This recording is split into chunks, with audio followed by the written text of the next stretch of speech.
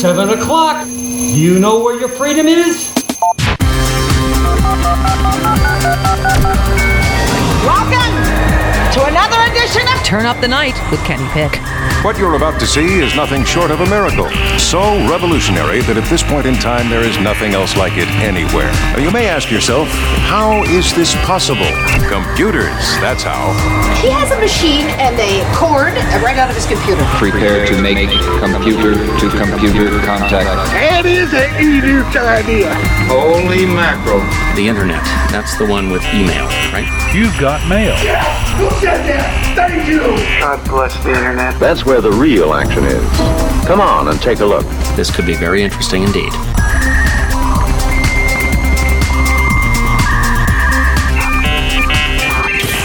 Welcome to the Tuesday edition of Turn Up the Night with Kenny Pick, broadcasting live on IndieMediaWeekly.com worldwide. And there's not a lot of good news to talk about today, everybody. But we're going to do our best to get through it and maybe have a laugh or two along the way, but definitely not at anybody's expense who's suffering right now. But, of course, welcome to the program. Joe Santorsa, Scranton, Pennsylvania, the Electric City. Hello, sir. I missed out on my paper towel toss, but I'm okay. Yeah, Jesus Christ. Yeah. We're going to help you out. Thank you. Have a good time. Thank you. Shit. Yeah. So Trump is a fucking idiot. He's treating the whole. Tonight is all about Las Vegas and Puerto Rico, and you know it's so disgusting what's going on with Trump regarding both. It's stomach churning, and of course the entire right wing. And I'm sure Rain from Four Freedoms blog would agree with me wholeheartedly down in Washington D.C. Hi, I'm shaking a can of chicken breast. Oh my god! Before I threw my tuna. Oh my god! You did that. I know. Hi, everybody. I know. And we'll get to the Puerto Rico stuff in the second half of the show. But for the time being, we're gonna start with what happened in Las Vegas, where a good guy with a gun decided to exercise his Second Amendment rights, because that's exactly what he was, and that's how he's being treated by the right-wing media in the NRA. How could this possibly happen? He seems so well-adjusted. He gets wealthy. Oh, yeah. Yeah, the guy was lots of money. From what I found out, the guy was worth about $11 million. Now, to me, I think I know what the motivation is for this. I think the guy was bored. I think the guy was bored, and his rich white male entitlement said, you know what? Let's just go out in style. I'm bored. I've done everything I want to do. Let's just buy a bunch of guns. Just do this. Really? That's what I think. That's what I really think, because I think that this is the omega ultimate white male privilege. It's the omega of ultimate white male privilege. This is the be all end all. This is somebody who's just like, you know, I just think he was indifferent. I don't think he cared a bit. I think, I really think that, people are so desensitized, and that the gun culture in this country is so fetishized and porn and turned into gun porn. And, you're not a man if you don't have a gun. I think these freaks just, they've pushed it to the NRA has gotten its way so much with the politicians in this country and run roughshod over all of us, that when Sandy Hook happened, everybody wanted to do something, but nothing happened. Nothing. Crying parents. Mm-hmm. The only thing that happened from Sandy Hook was really the birth of internet fake news on steroids. That's the only thing. That's the biggest thing that came out of Sandy Hook. Again, Sandy Hook, a good NRA family. The mother took NRA classes and gave her little boy everything he wanted. Whatever that kid's mental state was, I don't know. None of my fucking business. But it becomes everybody's business when he's armed to the teeth and he goes out and he starts killing You mean if it happened? Yeah. I already saw some sick bastards calling this a false flag. I was waiting. Oh, I mean, oh. But yeah, this is what it is. This is where we are in this country. That the point of no return was Sandy Hook, and now we need to. There was somebody who, and I keep seeing it retweeted, and I sadly can't disagree with it. It was retweeted after Newtown, after Sandy Hook, when the person said the end of gun control is here. If we're not doing anything about this, we're never going to do anything. No. And I don't disagree. I don't want to agree with it. I really don't. I just feel like we're at a point where if if again in that whole bullshit line, okay, thoughts and prayers. How many thoughts and prayers have actually saved lives? How many thoughts and prayers? Let me see. Let me get my calculator out. 0. And I want to punch anybody in the throat who says to me, well, what kind of laws would have prevented this? I don't know. Let's start small and work our fucking way up. I mean, dear God, that's not even the point. When people say that, that just aggravates me. And then, and I've seen so many people out there in message boards and everything, and I'm not even going to play the clip because I'm so fucking mad about this, but I've seen so many people out there say, oh, okay, this is what happens when you have a gun-free zone. It wasn't a gun-free zone. There were guys in the bands and guys on the tour that had concealed weapons. It wasn't a fucking gun-free zone. How... The concert who had guns. This guy was what, 300 was he 300 yards away, plus he was up on the 32nd floor. Yeah. How many people would you kill with 2,000 feet away? Yeah, and his bullets, from what I understand, his bullets were dropping by 2 feet in their trajectory from where he was shooting. So if you think about somebody with a handgun trying to shoot somebody on the 32nd floor, just aim 2 feet higher. I don't even know if that's how it works. But, these fucking nincompoops don't even understand, just basic physics. Well, maybe there'd be somebody in the neighboring hotel rooms that would have found out who he was and done it. They would have taken care of him. Fucking armchair quarterbacks. Everybody fucking thinks they know how it's going to stop. I mean, Joe, you brought up, Rambo, shot down an airplane or a helicopter with a bow and arrow. I mean, that's what these fucking people believe. They think Rambo's a goddamn documentary. I love that. I loved when you said that. But, you mentioned what law would prevent this. Well, let's start with, we're trying to figure out where this guy got these guns and how these guns get traced. How about we start with a law that says we have a gun database? Okay, that would be simple. Okay, and our law enforcement would have to spend the next 3 months going through 10 tons of paperwork to trace back where these guns came from and whether or not this guy was part of a conspiracy or what the hell he was up to. They could go to the database, but the NRA, oh no, that's an invasion of privacy. We can't have that. So how about we start with that? At least we can make law enforcement and investigations easier. Okay? I would really just like for us to reinstate the assault weapons ban. Well, that's another thing. Chris Murphy has been all over on CNN, MSNBC. I don't know if he's been on Fox, but I've been seeing, clips from Chris Murphy all over saying there has been a significant, and we don't even have to do the stats here, but there's been an incredibly significant increase in these kind of mass shootings since that ban was allowed to sunset. Oh, absolutely. And our last human president, Obama, is saying the same thing right now. And here's the thing. I want to say to anybody out there who loves hoarding guns, I'm not going to count on you.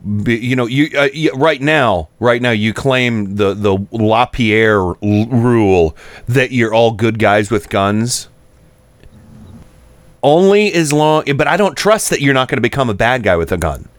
Because this guy, I mean, this is fucking, I mean, listen to this audio clip, 3 seconds from Fox and Friends First, something I just fucking learned about. Yes, apparently there's an early edition of Fox and Friends, and this woman, Heather Childers, said this. The firearms that this gentleman owned were legal. The firearms that this gentleman owned were legal. This gentleman with the guns who slaughtered 60 people and wounded hundreds more. This gentleman. That's not even true, though. They would have had a motivation. They would have had a motivation already had this guy, his name been anything else other than, you know, some European sounding name, and if he had dark skin. You know, they already, the fake news outlets already were running pictures of a Latino man claiming that it was him, or at least somebody with a darker complexion. He looked Latino to me, I don't know. But, you know, I mean, but they, you know, and it's still on Facebook. You can find these fake mugshots still on Facebook. But yeah, this gentleman with the guns, they were perfectly legal. Well, it sure sounded like automatic fire to me from in those videos. Nobody's, I mean, I've recently learned this. Semi-automatic is one bullet comes out for each time you depress the trigger. Fully automatic is you hold the trigger down and bullets just keep coming out. And there's no fucking way that was anything other than an automatic weapon or an assault rifle that had been modified to be automatic, which everybody's like, well, in that case, that's illegal. That's illegal what he did right there. Well, it was also illegal that he killed 60 fucking people. Yeah. Mm-hmm. No matter how he did. Well, you know what? He could have done it from with a knife from that height, right? He could have used his foot, like Dana Perino said. He could have been up in that hotel suite and used his foot to kill those people, or used his car from that distance. Fucking. And that's the thing.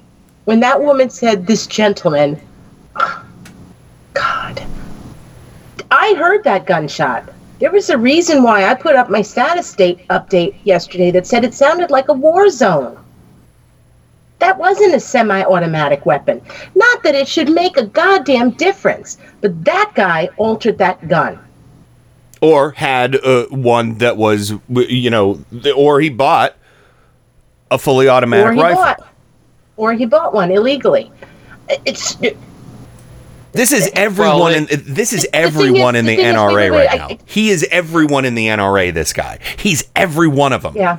That's who he is. That's the motivation. It's the gun fetish culture. It's what's desensitized and killed the souls of millions of Americans who are now all fully capable of going out and committing these mass slaughters for no reason whatsoever other than they fucking feel like it. Yeah, I mean, and this is where it infuriates me when I hear this argument that we can't do anything, and it goes back to, and I'm going to paraphrase something that our legitimate president said, that when bridges fall down, we pass laws to make bridges stronger. Jimmy Kimmel actually yesterday said something about the fact that there were a couple of really bad hotel fires in Las Vegas 20 years ago. And he said, what happened? We passed new laws, and we haven't had any of those fires since. Now, the thing is that I'm sure there have been fires in hotels since, but they haven't been as bad. Yeah. And so when I hear, when I hear we can't do anything because they're always going to break the law, this is the lamest argument ever.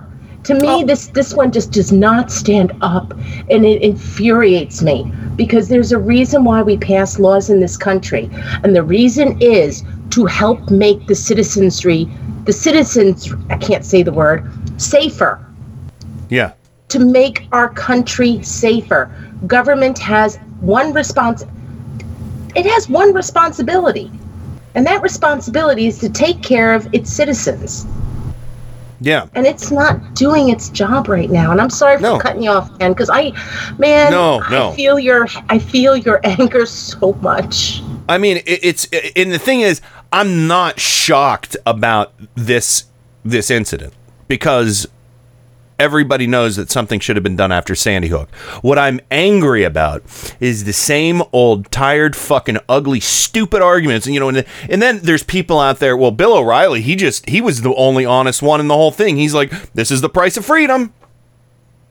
Yep, that's the price of freedom. The price of freedom is taking away freedom from anybody else who is in the fucking path of your gun. That's the price of freedom. Is you weren't quick enough on the draw. That's a price of freedom. But at least O'Reilly was honest. I'll give that shitbag that much. And then here from the NRA.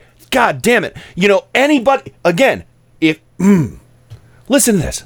I don't know. I just don't understand this. What is the motive? What would cause a 64-year-old man to do this? That is the question all of us are asking. It's the question victims and victims' family members are asking. Certainly, it's the question that investigators are asking and working so diligently to try to figure out. This is a man who had money, no sign of mental illness, seemed to be well-adjusted from everyone interviewed about him. Yeah. Still, though, he snapped. Real fucking well adjusted. Can I just interject here for 1 minute? Yeah. At this point, if we're going to talk about gun control, I don't give a fuck about his motive. I personally do care about his motive, but when it comes to, I don't know, was that Wayne LaPierre? No, that was Grant. I'm sorry, Grant Stinchfield from NRA TV or whatever. Oh, okay. Here's the thing. I don't care about the guy's motive. What I care about is the result. And the result is that we have 59 people dead. Mm-hmm. And upwards of 600 people injured. At this point, I think there's still like there's a lot of people that are still in critical condition. I don't care about that piece of shit's motive. What I care about is what are we going to do to try to stop the next massacre. This wasn't a mass murder. This was a massacre. It was a slaughter of people. It was. This is like somebody coming in and just taking a gun and just mowing down a bunch of cows. Yeah. And so, I mean, when I hear people from the NRA or gun lobbyists sit there and say, well, we don't know the motive, he's normal, guess what? He might have been normal until the moment he popped that window open and started killing people. Yeah, another thing too. Normal. He's not normal because he bought all these guns. Anybody who buys all these guns, you're not normal. You're not ordinary people. Oh, I got a drop for that. We're not ordinary people. We're morons. You are fucking morons. And I don't trust any one of you. I don't trust any person who buys more than a few, 1, 2, 3 handguns. You know, you like them for the shooting range, whatever. You buy rifles for hunting. That's fine. Nobody needs a military grade weapon for anything other than murdering people. That's the only thing you need it for. Mm-hmm. That's it. When you buy a high capacity, rifle, or semi-automatic, or any gun that can, an AR-15, whatever fucking other guns there are out there. I don't know all the names of them, but everybody seems to have a fucking hard on over the AR-15. But all these guns, you buy those, in my eyes, you're a fucking murderer. You're a murderer waiting to happen. And Donald Trump wants to go out there and say, oh, this was an act of evil. Well, guess what, motherfucker? If you back the NRA and you sold your fucking soul to them, you are enabling the evil. You are empowering the evil to do even more fucking evil. So, by proxy, you're evil. He did. I mean, do you remember on the campaign he promised to be the NRA's biggest advocate? Oh, I know. So I want to send you both a big hug. Well, I appreciate the entire chat room a hug. I mean, this blow up has been coming from me for a while because obviously I can't do this anywhere else but here. So because Susan will tolerate it if I do it in a microphone, but not in her ear. But yeah, I mean, this is where we are. Everybody, in my opinion, because now we don't even need motive for these sick fuckers to start slaughtering people. Sad? Yeah, they don't even need anything. They're just like, fun, let's just try it out. I'll just kill myself when I'm done. I'm 65, whatever. Maybe he was drunk. Maybe he got hammered and he bought all this stuff and then he just was like, I want to play with it. I think for myself, and I was saying this tonight to Bob, that it goes against my beliefs when I have to say, I don't even care about the motive, because I actually do care about the motive. But if me saying I don't care about the motive gets somebody, anybody on the other side of the aisle to wake up and to understand that this is a cancer on our country, it's a public health crisis. Yeah. If that's what it takes, I'll say it. I mean, after, as we go on through tonight, I will tell the chat, as you, Joe, and Bob know, I had a very, very bad day yesterday. Yeah. And I know that I'm not alone. This has to stop. It has to stop. One of the guys from the concert, I don't know country music, especially new country music. I don't know about it. I don't fucking care about it. Again, I'm not trying to diminish the loss of life for anybody, because no concert of any kind, should have to deal with any of this. But one of the guys in the band said, in one of the bands, I don't know, guitarist or something, he said, I've been a big proponent of the Second Amendment, for my entire life, but after this, I'm rethinking it. All it took was 59 people being slaughtered in front of your eyes, and then having hundreds more injured. Gee, thanks for coming around.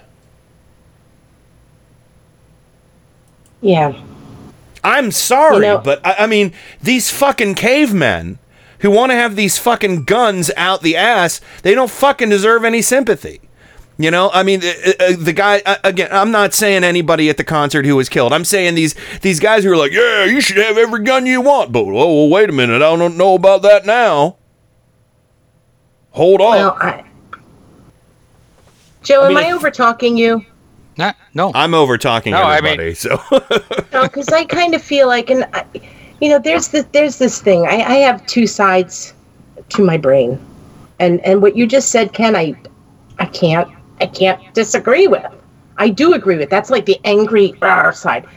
The other side of it is just like, okay, you came around. Now what are you going to do about it? Yeah. Now what are you going to do about it? Because this is something, and I don't think it's necessarily country music culture, because I know a lot of people. Well, I know a lot of people who like country music and are very progressive, but it comes down to, and I don't even know if it's conservative or not, but it just seems like there's way too many people in this nation, and that guy I think is in his 30s. So there's way too many people who I think are younger than me, and many, many that are older than me. I think I'm in the sweet spot, yay Gen X, who somehow forgot the idea that we live in a society together. And it's only until something affects them personally that they start to rethink things. Now, I never liked guns. I've had one put to my mother's head. We've talked about this on the show. Okay? That didn't necessarily make me hate guns more or like them more.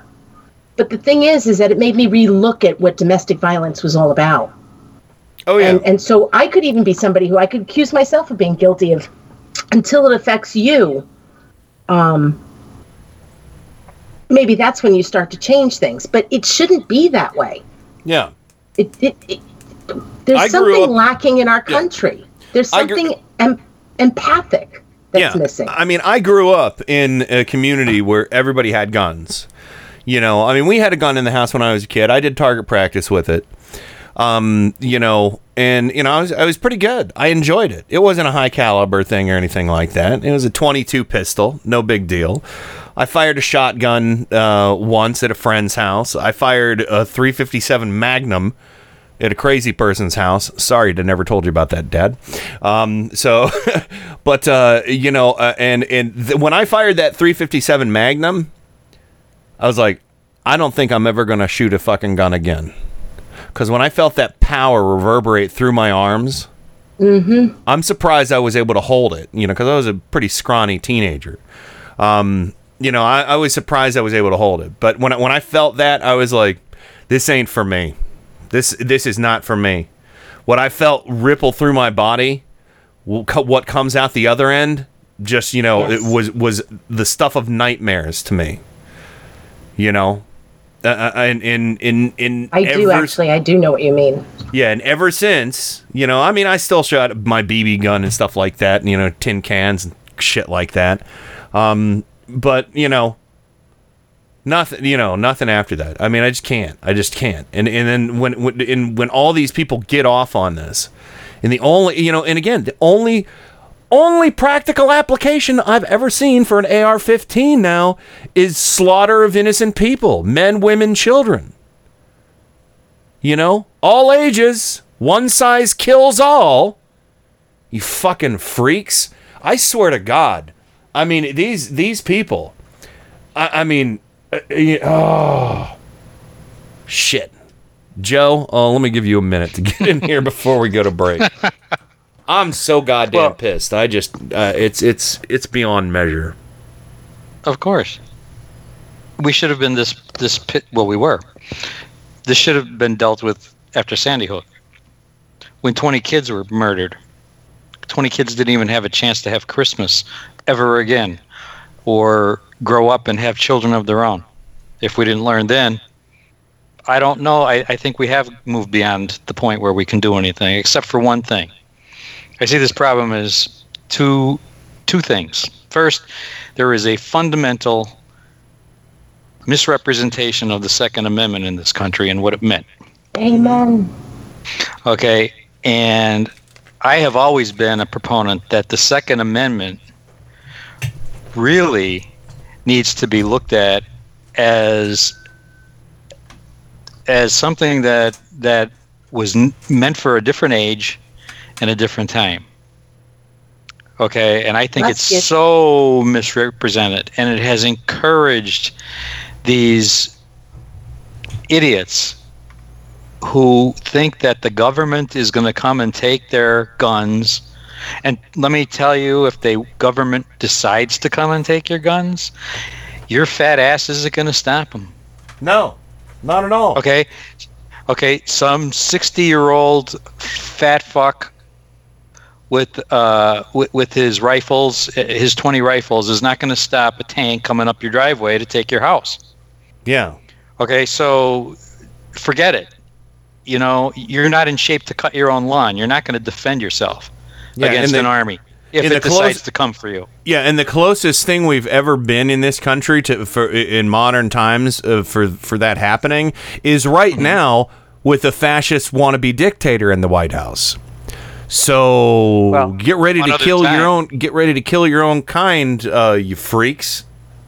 One other time when we had a civil war, an insurrection. Yeah. I'm just talking modern times right now. Yeah, this argument that if the Jews just had weapons, the Holocaust wouldn't have happened. Well, guess what? Oh no, they had weapons in Poland. Okay. Yeah. The Jews were armed. Oh yeah, and the Nazis just burned their towns down. That's all. Yeah, well, they couldn't, they couldn't exist without their fucking alternate reality. So, I mean, when it comes to all their fake news and, we'll be talking about the fake news that came out too. I just want to say that there's two things. The Second Amendment doesn't mean what they say it means. Mm-hmm. Okay, and it probably, and I know it's highly unlikely to happen in my lifetime or maybe the next 10 generations, but it probably should be repealed. Okay. Amen. Second of all,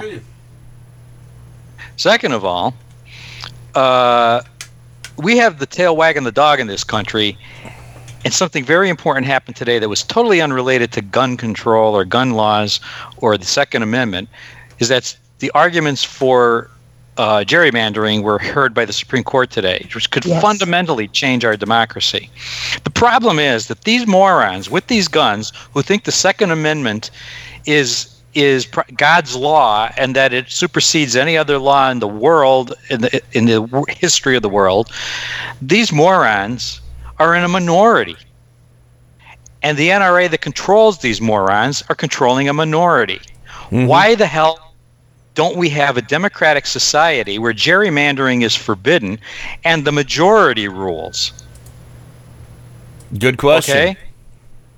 Okay, and it seems like it's not linked, but it's linked to the Second Amendment, because I'm going to tell you, if we had the majority in this country ruling, the Second Amendment would be repealed. Yeah. Oh, I hear you. And to say it the way McConnell said about Obamacare, the Second Amendment should be repealed, root and branch. It was meant for the 1700s, not for the 21st century. Yeah. End of my rant. All Amen, right, Joe. Amen to that. But we do have to run to the break right now. When we come back, we're going to get back into this and hopefully get some of this audio, because there's some other really infuriating nonsense when you hear some of the arguments being made, and some of the fake news being disseminated. It's just going to make you madder. Sorry. You're listening to Turn Up the Night with Kenny Pick. It gave the Americans more motivation to see what we can do with our country. IndieMediaWeekly.com. Worldwide. Okay.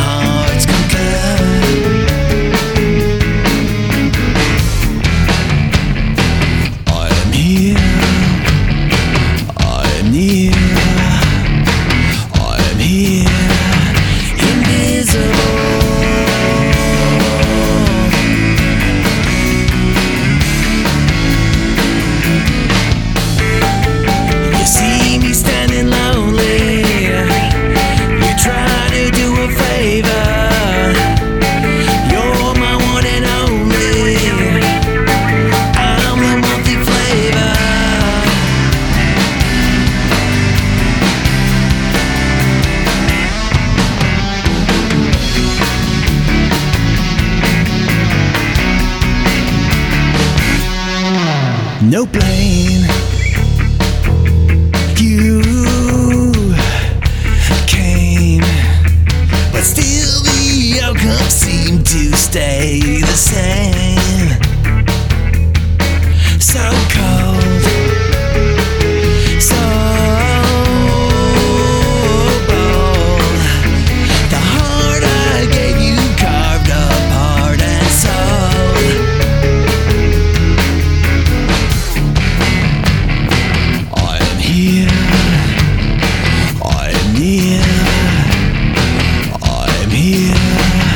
invisible.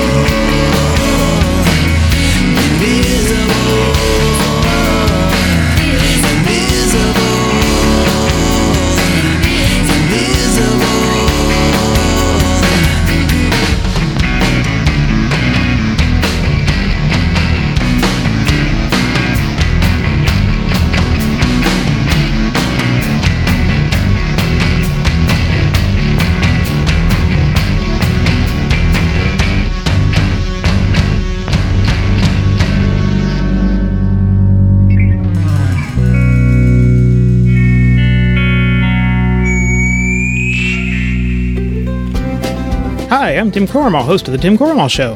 And I'm Joe Santorsa, co-host and head mechanic of the Clown Car Garage. Each week, our guests join a roundtable discussion of the political news of the week and peek into the GOP circus tent. And of course, no circus is complete without clowns.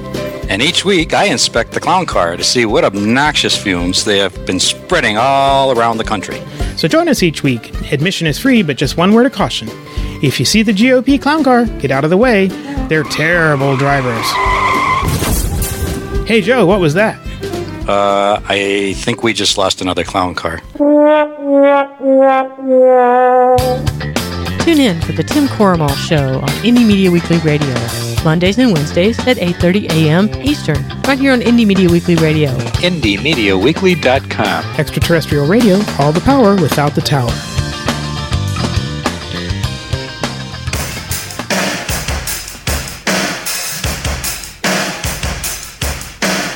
Hey, this is Brad Friedman from BradBlog.com and the Bradcast, heard right here on Indie Media Weekly. Thanks for supporting truly independent media, right here on Indie Media Weekly. Hey, I'm Rick Beatty. And I'm Nick Sadler. And I am Jody Hamilton. We are From the Bunker. So we do a 1-hour weekly podcast. So we get to speak our mind about stuff from a liberal perspective. We will be on Indie Media Weekly Saturdays at 5 p.m. Eastern. And we are so excited. If you don't have any right-wing friends, you'll feel at home with us. From the Bunker. With Jody Hamilton. Nick Sadler. And Richard Beatty. On Indie Media Weekly Saturdays at 5 p.m. Eastern.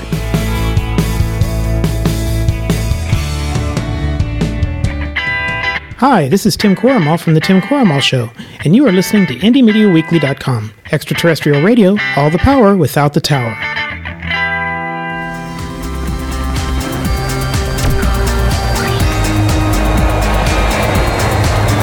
This is Stephanie Miller. You're listening to Turn Up the Night with Kenny Pick. Great Scott! What is that? It's really weird, but it's also the coolest fucking thing I've ever heard in my whole life. It's terrible, by the way. Totally overproduced. The first known instance of a man who was killed because he had lousy ratings. Oh my God! They've killed Kenny! You bastards! I've had worse. It's showtime! Welcome back to the Tuesday edition of Turn Up the Night with Kenny Pick, broadcasting live on Indie Media Weekly, and joining us, as always on the program, Rain from Four Freedoms blog in Washington, D.C. Welcome back, Rain. Hello, everybody. Hugs. Yes, hugs abound. Group hug. We need to hug more, and in our anger, we need to love more, even though that's really hard. It's really hard. And always point out that every NRA member is a murderer in training. And Joe Santorsa, Scranton, Pennsylvania, the Electric City, also heard on the Tim Corrimal Show. Welcome back, sir. To the barricades. Yeah. So, Dana Perino. It's not a bunker. Yeah. Well, From the Bunker with Jody Hamilton, heard every Saturday, 5 p.m. Eastern. And Nick Sadler. I want to play this clip. This is one of the biggest bullshit responses I've heard out of anybody after all this. And it's from Dana Perino, everyone. And I don't know. I mean, you'd think, yeah, she's dumb and mean, but you'd think you might know a little bit of something before saying this bullshit. People like Hillary Clinton, like Gabby Giffords are saying, this is a moment to have the conversation. What do you think? Well, I think it's reasonable for after one of these incidents for people to say, how can we prevent this from ever happening again? Right. But we don't even know what happened. Right. Sound familiar? So that's why I think waiting for just a moment to find out, because what if it turned out that there was some sort of ISIS connection? And that takes the NRA piece off the table. So obviously this is a huge tragedy. We will. Dana, when you hear that people Hillary Clinton. Anyway, the point was made there. I screwed up on the clip. Yes. But she said there, if it turns out that ISIS was involved, that takes the NRA piece off the table. Well, let me go ahead and play you a little clip from a fella named Adam Gadon that I've played on the show. Oh, rest in pieces, Adam Gadon, because you were fucking killed by a drone strike, because he was known as Jihad Joe, former American who was telling terrorists from the Middle East to come over here and do this. Muslims in the West have to remember that they are perfectly placed to play an important and decisive part in the jihad against the Zionists and Crusaders, and to do major damage to the enemies of Islam, waging war on their religion, sacred places, and things, and brethren. This is a golden opportunity and a blessing from Allah subhanahu wa ta'ala. And the way to show one's appreciation and thanks for this blessing is to rush to discharge one's duty to his ummah and fight on its behalf with everything at his disposal.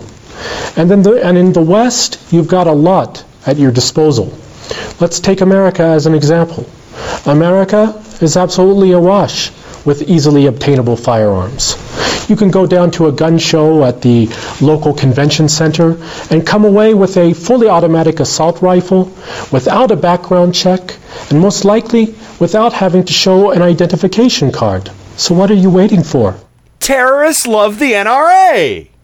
They love loose gun laws. They love the loopholes.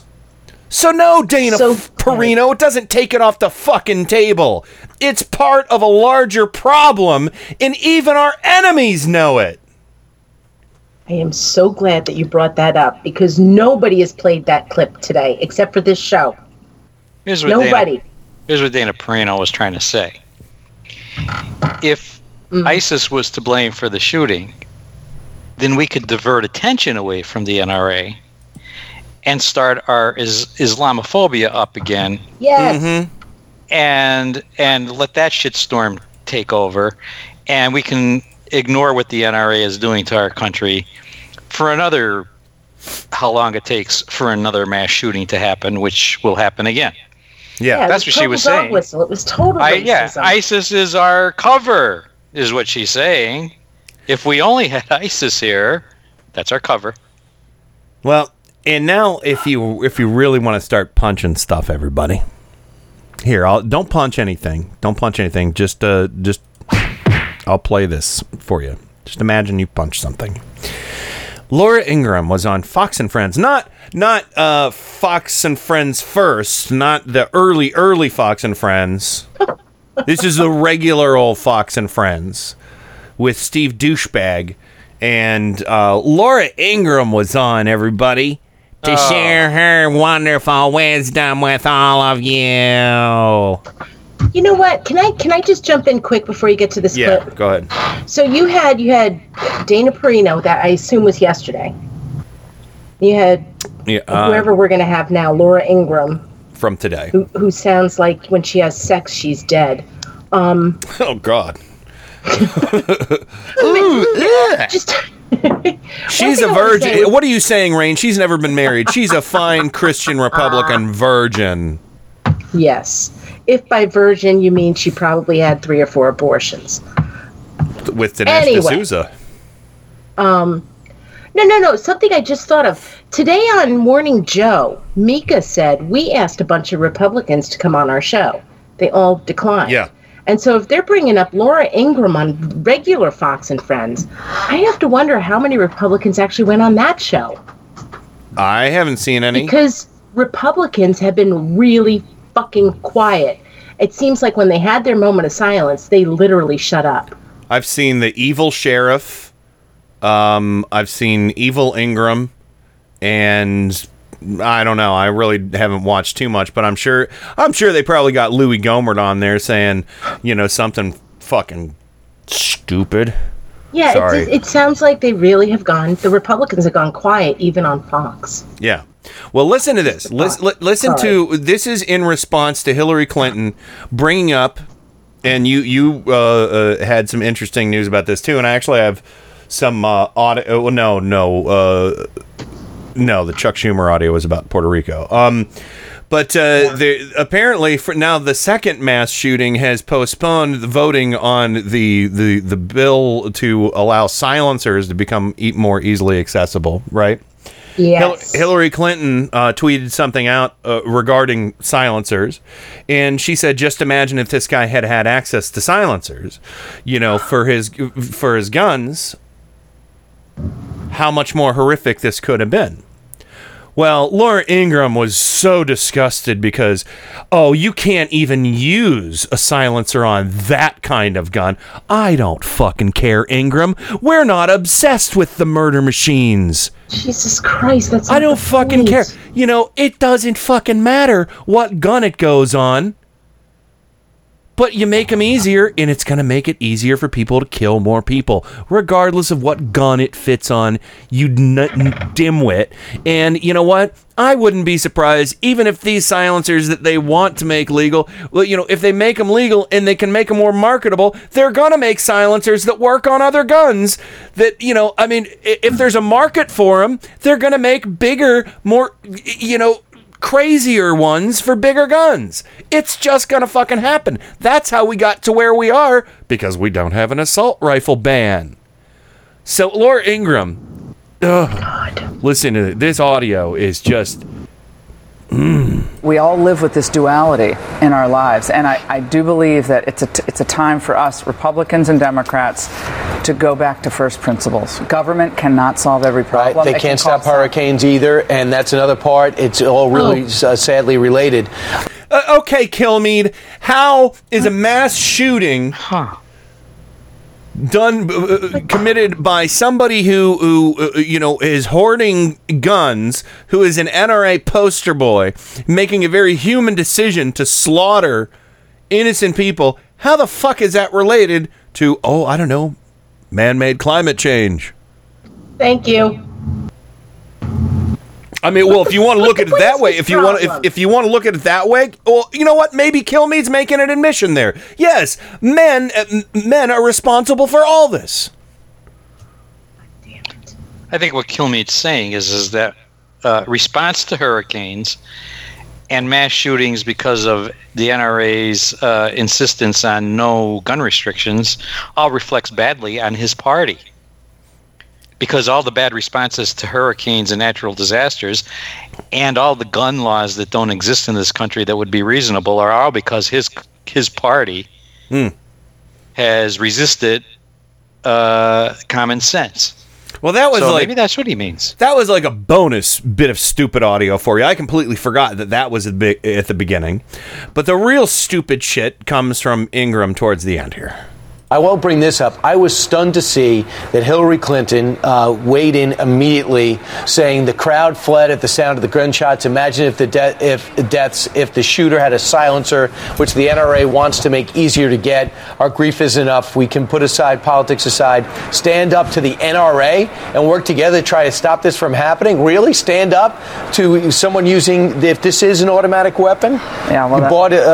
He either altered that gun illegally.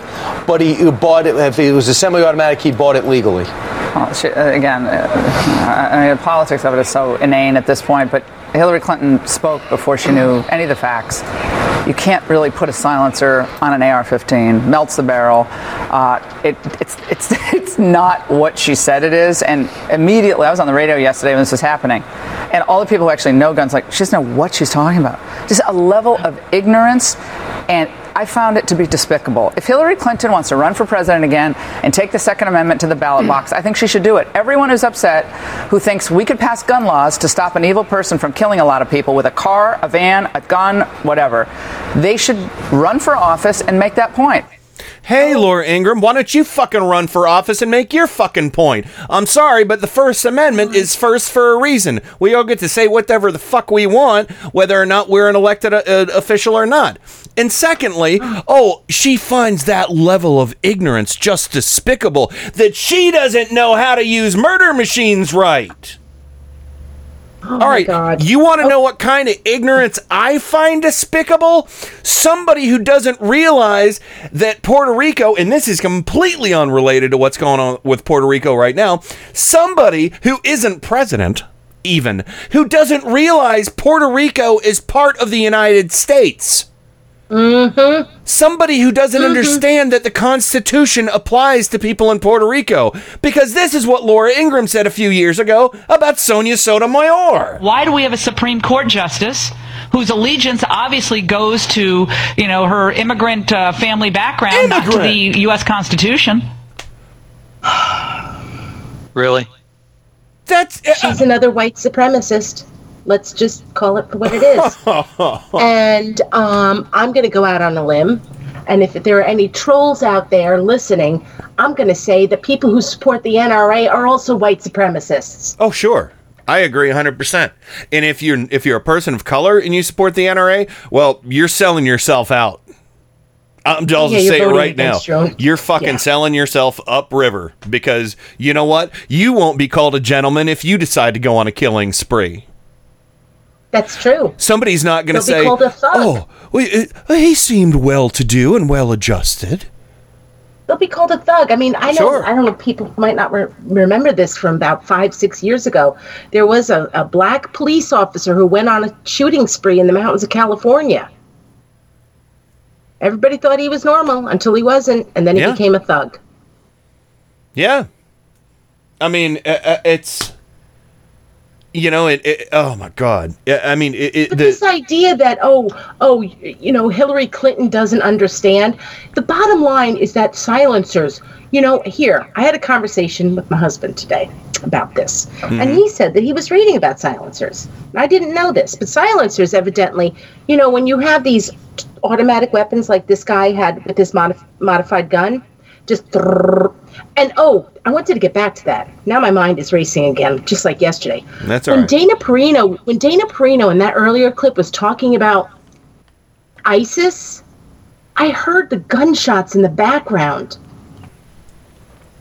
They were playing the audio of and I just found the disconnect so damn disgusting. Yeah. So while they're talking and they're, Dana Perino or even Ingraham, talking about this, in the background all day long yesterday was the gunshots playing. So when we talk about these silencers, Bob told me that silencers generally, they don't work with automatic weapons, which, all right, fine, I'll go with that with Ingram.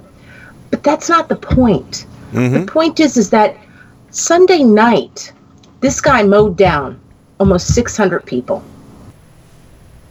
That same night, somewhere in Kansas, 5 people were shot. 5 people were shot in Kansas. Yeah. Nobody would have known because a silencer can handle a couple of bullets. Yeah. At least a couple. I don't know enough about them. But the thing is it's not the point. And so once again, they're creating a straw man or a red herring argument to this.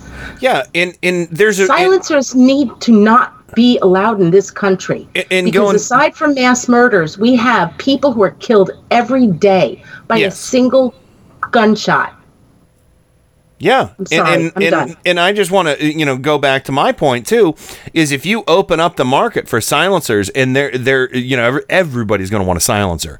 If you're going to make it easier, everybody's going to get a silencer. And again, what happens, Joe? Supply and demand. They're like, well, you have that silencer, but do you have this silencer we just made this year? Do you have this new model?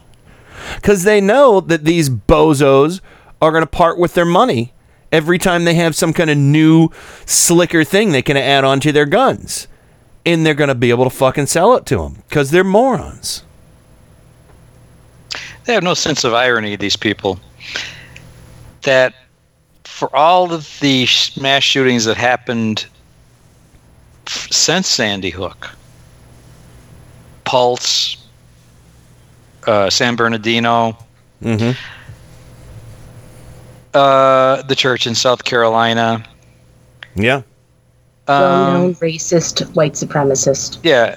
The irony, they don't even have a sense of irony in that the only gun legislation that they're going to bring up is to add something more lethal to our gun laws, rather than a simple database or banning assault weapons. Yeah. No, we're going to add something to make it even more lethal.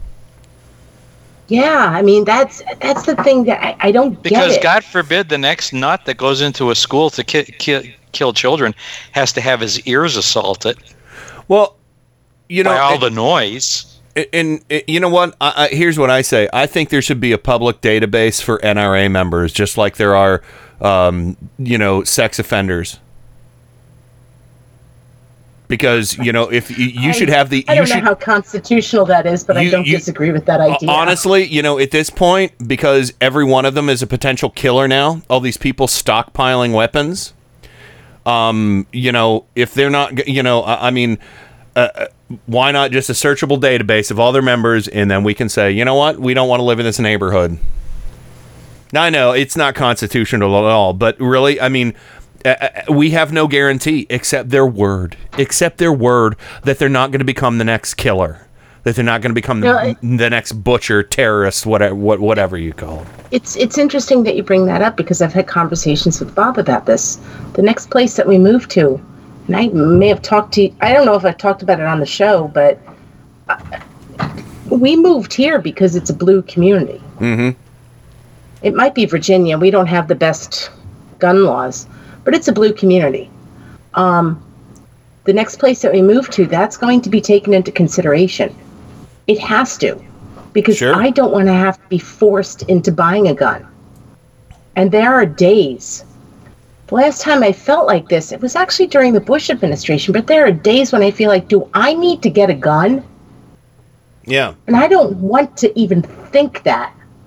And the thing is, security systems are so crazy awesome now. You can get security systems like even cheaper. The ones that you hook up camera up to in front of your door, and if somebody rings your doorbell, the app rings and you can look at who's standing on your door. There's so many. Technology is actually moving in a very positive direction for personal security. But the only security blanket these freaks have is made out of steel and has, can shoot slugs out the end of it. Again, the only thing that these guns are good for is killing people. You wouldn't hunt with them. You wouldn't fish with them. You wouldn't fix a car with them. You'd fucking mow down large groups of people because you're a murderer, and if you buy them, I have to think that you're going to be capable of that kind of thing. I got to tell you something, Kenny. It took me a moment to figure out what you were saying, and that was kind of brilliant. We are getting to a point where we shouldn't need guns because of technology. Yeah, but that's what you were getting at, right? Yeah, exactly. Exactly. That's brilliant. You can go online. There's a company who puts these. I'm thinking about getting one for us. For all of our doors in our house. Basically, if somebody rings your doorbell, I think even if it works, if you put a detector on, if somebody knocks on the door, that a camera will come on and send a signal to your phone, and you can, whether you're at work or you're in the basement or your attic or just in bed, and some weirdo's banging on your door in the middle of the night, you say, "What the fuck do you want? Get out of here! Cops are on their way." Yeah. This is the thing. One thing, and I know we have to go to break. That really just blew my mind. That was so awesome, Ken. Well, thanks. I made it really clear that I'm not against guns, as it were. Yeah. And I understand that people are. I get it. But there are people who actually do go out, they hunt. They either hunt for... Okay, when I say sport, I mean sport like they want to hunt to get a deer to bring it home, even though they don't need it. I don't mean sport like fucking Donald Trump Jr., who just goes and kills shit. Exactly. And there are people who actually use guns to hunt for survival, for food. Yeah. And any other reason, I'm getting to a point where it's like, I don't get it. I don't understand it. Yeah, and saying sportsman is not that's anybody who hunts or fishes. So if they hunt for sport, or hunt for food, people just usually call them sportsmen. It is right. In a weird way a sport, except the animals can't shoot back. And that's fine. That's fine. I had venison that a buddy of mine had. He killed a deer and processed it, and it has a lot to do with overpopulation. It's kind of like it's a necessary evil at this point because we've infringed so much on the territory of wildlife. I mean, feel how you will about it, but it's a lot better than animals starving to death in the winter. So. Population control. It's gross and weird, but it is a thing. But anyway. They do it here in D.C., actually. Yeah. The Park Service actually shoots deer. And then they process it, and they give the... They donate it to food shelters. Yeah. Yes. Yeah, that happens here, too. So, I think because of the metro parks, you're not allowed to hunt in the metro parks, so I think that the park rangers and stuff take care of that. But anyway... All right, I got to go on break because I'm actually a little dizzy from yelling so much. But anywho, we're going to go ahead and go to the break, and we've got a little bit more audio on this. Hopefully we'll have time to play some good stuff, but I do have more bad stuff. But anyway, everybody hang tight. We'll be right back with lots more of the Tuesday edition of Turn Up the Night right after this. Turn Up the Night with Kenny Pick. Occasionally I get a jerk like you here, so thank you. KennyPick.com.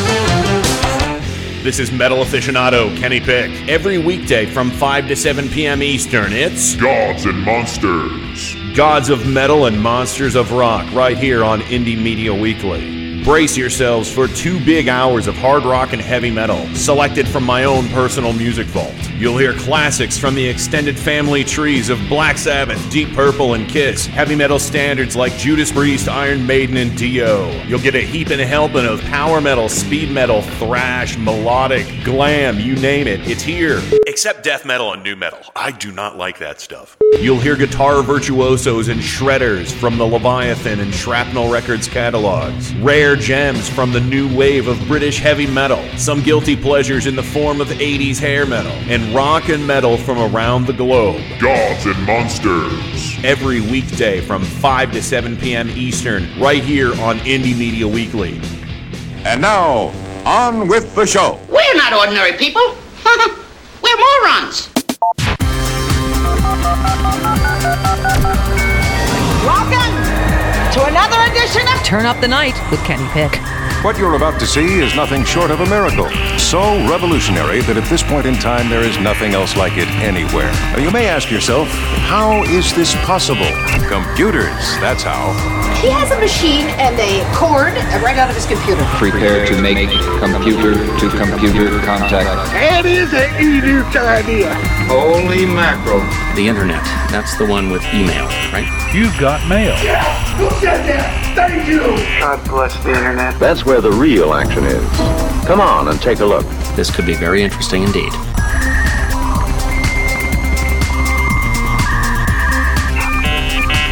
Welcome back to the Tuesday edition of Turn Up the Night with Kenny Pick, broadcasting live on IndieMediaWeekly.com worldwide, where I am a ball of righteous rage, everybody.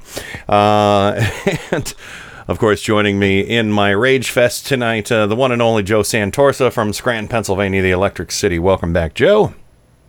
We're not going to take it anymore. No. And damn it, I should crank up some Twisted Sister after this. Maybe I'll cue that up after the show tonight. And, of course, Rain from Four Freedoms blog in Washington, D.C. Welcome back. Well, I'm glad to be back. I can tell you that the first concert I puked at was Twisted Sister. Oh, that's kind of awesome. Where was it? Was it New Jersey? No, it was Saratoga Performing Arts Center in upstate New York. Oh, Was it that bad? I puked on the back of a guy in front of me. Nice. That's punk rock. Like it was projectile. And Maybe I was fine after that. He left. I don't know why. Oops. He just went to change his shirt. What do you know what year it was? I think it was 1984. Okay, so it was probably right when they started to break then, right? I don't see. You would know this better than me. Well, they Yeah, I think that they really got big around '84 was pretty much the time, but they had been going since the '70s. They were like they worked the club circuit for years. My puking was going that night. Well, there you go. So I'll play the we actually have audio from that. So let me see, where is it? Here it is. There it is. Yeah. And hey, my shirt. So it's kind of like that. All right. So it was really funny because there was a girl next to me who smoked pot for the first time. Oh. And for some reason, she got high and she thought that there was like LSD in her pot. So she was freaking out while I was puking. It was. Oh, and we were country folk. Living on Long Island says, I remember the 80s when BAB, I don't know what BAB stands for, was the promoter of Twisted Sister and Zebra. That's 100% right. Because I knew Twisted Sister and Zebra were kind of buddy bands. They were like Zebra is a Long Island band, and it was WBAB, which was Long Island's home of rock and roll. Okay. Long Island's home of rock and roll, everybody. WBAB. Okay, I'm sorry. I wasn't sure. Yes, that sounds familiar. Now they have a really good documentary about Twisted Sister on Netflix you can watch too. But yeah. Okay. So anyway, back to the rage. Randy Jackson and Zebra, pretty good band. Anyway, and actually a little trivia for you. In the late '80s, Randy Jackson started a band called China Rain. And the bass player, Teddy Cook, played for Dio at one point, called me on the phone to see if I would start a local chapter of their fan club. And I was like, yeah, sure, I'll do that. I've never even heard the band China Rain, but yeah, I'll do it. And the album was shelved, never released. They lost their contract, and I never got a call back about the fan club.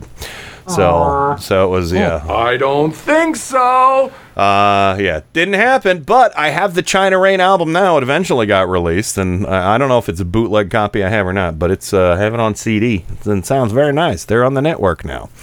So, along with Zebra and Twisted Sister. So, okay, let's get into this. And speaking of puke, everybody, Pat Robertson. Okay, I just want to say this right now about Pat Robertson.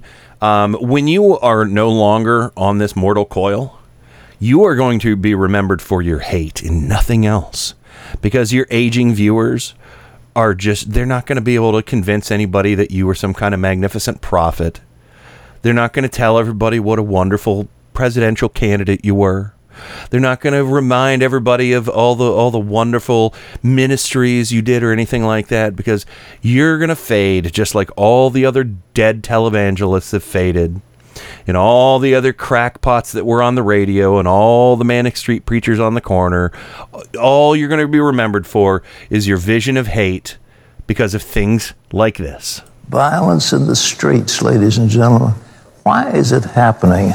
You know, what I'd like to give you is the fact that we have disrespect for authority.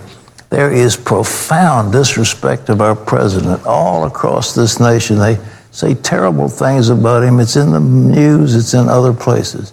There's disrespect now for our national anthem, disrespect for our veterans, disrespect for the institutions of our government, disrespect for the court system, all the way up and down the line, disrespect.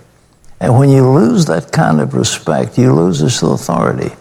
But more than anything, until there is biblical authority, there has to be some controlling authority in our society, and there is none. And when there is no vision of God, the people say, there's no vision of God, the people run amok. When there's no vision of God, the people run amok. And that we have taken from the American people the vision of God, the whole idea of reward and punishment, an ultimate judge of all our actions. We've taken that away. And when there is no vision of God, the people run amok. Hey, Pat, shove it up your ass. And while you're doing it, why don't you give that message to the NRA and all the phony Christians that worship at the altar of the bullet? Because I'm fairly certain that it's the peacekeepers that you know, you would bring up, and the pacifists that Odd are that the he would ones. bring up- Go ahead. Oh, odd that he would bring up respect for the president. I guess he missed the pictures of Obama with the bone in his nose. Yeah, by all those people who are on the far right who hoard all the guns. Again, future murderers in training, butchers. Somebody in should training. tell Pat he died. Okay, so they could bury him. He's starting to shrink in his chair. I mean, he's starting to decompose. Yeah, he's decomposing. And you should tell him, you died about 10 years ago. You just gave me a Stop great talking. idea. So he's on air every day, right? I believe Monday through Friday. I mean, And he's been on air forever? ever since It I would was a be kid. awesome. It would be awesome if somebody took a screenshot of him on air every day and just kind of time sequenced it so we could see him shrink down. Oh, that would be fun. Yes. Oh yeah. And finally end with his grave. And by the way, I don't know if you've heard this, but in the instructions of his will, he's to be buried 12 feet underground because deep down he's a really good person. I just think it's very, very interesting that it's not interesting. It's telling, and I think all of these people are finally showing their true colors. Because there's been a lot of talk about authority and authoritarianism in the past couple of years, past 2 years. But when you hear somebody like Pat Robertson just coming out and saying there is no authority in the government, but there is in God, and until there is in the government, we need to believe in God. So what he seems to be asking for is a much more authoritarian government, much more than what we already have. Oh, he with this he president. would probably would only be happy if we got to a theocracy, Oh, Yes. Yes. Yeah. Where we And- literally revere the whoever is elected. We toe the line that he and other televangelists say. They don't believe it, but they say it to brainwash the masses that he was ordained by God.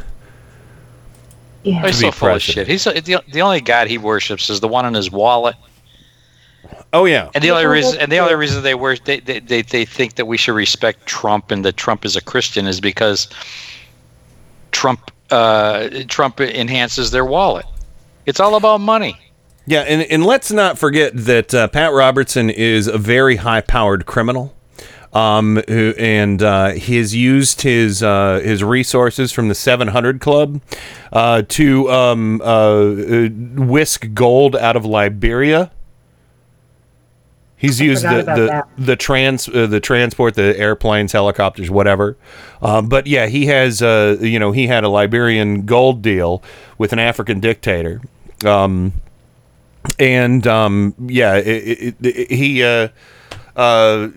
Liberian warlord Charles Taylor was on prosecutor. He was prosecuted for human rights violations. But Pat Robertson had a literal deal with the devil. Or I don't know who's the devil in this scenario. I'm thinking it's Robertson. But yeah, this is a man who used his ministries to aid in atrocities that left countless people dead, all for the almighty dollar. Right. So, Pat, you can go seriously, just, no, I'm just not going to say it because I'm a better person than that. But I do want to say, when your time is up, you're not even going to make decent landfill, you little husk of a piece of shit. Husk of a piece of shit. You shart. Yeah. You're just a shart. That's right. So I needed to play that. And speaking of sharts, here's another one. And this one, I think it works hand in hand basically with what Pat is doing here, because everything Pat Robertson does is fake news. This whole, there's no respect for the president. Well, where's his fucking respect for anybody? I was taught you need to give respect to get respect. But apparently it's not a two-way street with conservatives. But Lucian Wintrich. When did Trump respect anybody? Never. Yeah, Never. Where's Trump's respect? Where's his respect for Puerto Rico? Yeah, where's his respect for the people when he sent warmest sympathies to the victims in Vegas in a tweet.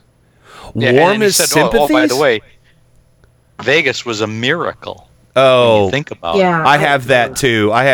But we'll play that in general, when has Donald Trump, the resident in office, ever respected and really respected anybody? It's not real respect, because he will be nice to people as long as they flatter him.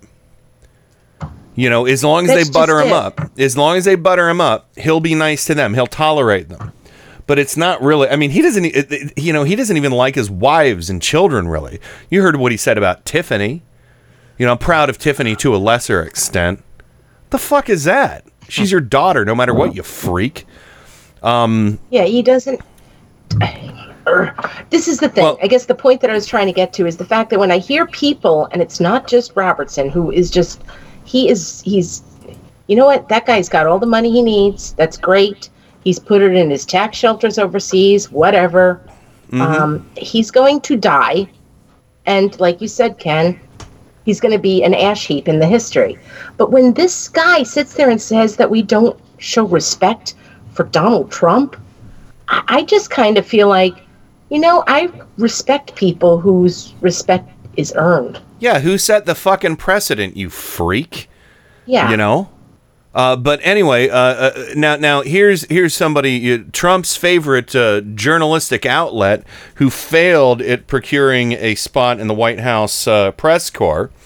I'm sorry, I mixed up one right-wing hate lie, white supremacist site with another. Almost said WorldNet Daily, meant to say Gateway Pundit.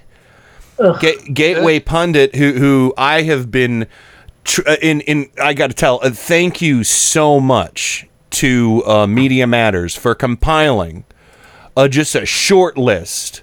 This was Eric Hananoki of Media Matters compiled a list 22 times Jim Hoft and the Gateway Pundit were absurdly wrong.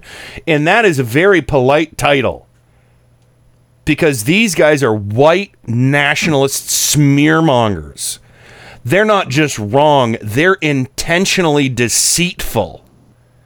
And I have been following this website for years, and I'm really glad that they're actually being called out the way they are now. I know sometimes it's nice to say, just don't fucking pay any attention to them.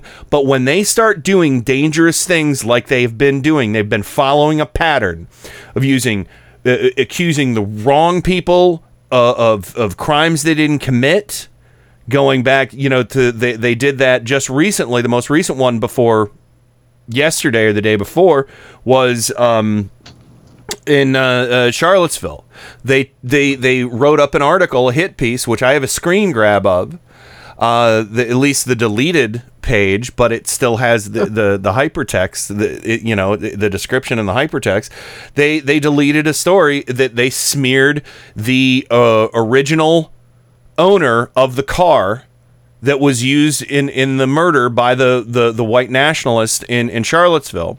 They smeared him and were like, he's an Obama-loving, Soros, blah, blah, blah, Bernie Sanders, bro, just everything they could. They whipped it up into this frenzy. They didn't know anything about him, but they crafted this fantasy about somebody who wasn't even involved, who was at a wedding in Michigan. Well, now they've done it again. Lucian Wintrich is talking here, and by the way, if I never play Lucian Wintrich on this show again, it'll be too fucking soon. But here he is with Jack Posobiec discussing what they did this time. Oh, that guy. Jack Posobiec is Posobiec. I'm sorry. Whatever. I'm not sorry for getting that asshole's name wrong. He's a Pizzagate guy. He's a big conspiracy theorist guy. He's a Trump, seriously, just a total Trump sucker to the nth degree. He's a Trump Russia tool. Yeah, and Lucian Wintrich and he are discussing this little problem that happened. Just this little problem. I thought I had both parts, but I only have one, and that's probably for the better. I mean, listen, I'll get right into it. So, Gateway Pundit. So there was an issue, right? So there was a little issue, not a little issue. There was an issue that came up with Gateway Pundit. Something that happened. What happened? What time did it happen? Walk me through the situation. Our Hong Kong. We have a reporter. We're international. We have a reporter in Hong Kong. Our Hong Kong reporter. Okay, first of all, why the fuck do you have a Hong Kong reporter on a story that happened in the United States who can't verify things as easily as somebody in the United States could? Not to mention maybe a potential language or translation barrier. I don't know. I'm just saying, anyway, continuing. Saw the story, was reading about the story, followed two initial tips, and we did, at 4 a.m, have the wrong name as the shooter for 10 minutes. So there was a post that went up labeling. So they connected someone to the shooting. Right. How were they able to connect them to the shooting? There were multiple tips. That, listen, we're gathering news from everywhere, from Twitter to 4chan. To 4chan. To 4chan.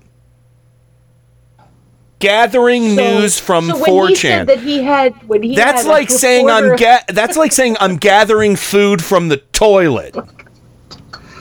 So wait a second. When he said that he had a reporter in what was it? Hong Kong. Korea? Hong Kong. So he got Hong Kong confused with 4chan Chinese, Tim and Jones. What the hell? I have no idea. I know that was. But seriously, if you're going to 4chan looking for news, you're better off looking for food in the toilet, because the chances are much better of you finding food in an unflushed toilet 4chan than is finding news on terrible. 4chan. It's horrible. It's horrible. These guys really think that they're getting sources from 4chan? It's nothing but Pepe frogs over there anymore. It's disgusting. So, anyway, continuing, let's find out more about this journalistic and fucking endeavor. To the mainstream outlets, two tips. The amount of tips we have just emailed are email tips. They're enough to keep you occupied 24/7. We were one of our reporters was following multiple tips. Multiple tips gave him this name. He published the story. He believed it was the correct story. It was taken down. Listen. It was taken down in 10 minutes, and I am. What? 10 minutes, 10 hours. Who cares? Flabbergasted that this is now a huge the mainstream media, rather than talking about potentially a white guy being radicalized by ISIS, by radical Islam, right? Mm-hmm. I mean, we've seen that before. That's what's terrifying, I think, about Vegas. That the potential that could be ISIS involved. Yeah, that just a disenfranchised older white man can potentially fall into this trap of ISIS propaganda and shoot up a country music celebration. Yeah. Okay, so he is taking this so seriously, he decides to put a little joke in there and say an older white man. I say that when I talk about Superman and Spider-Man. I'm not talking about real fucking people. I'm talking, an older white man.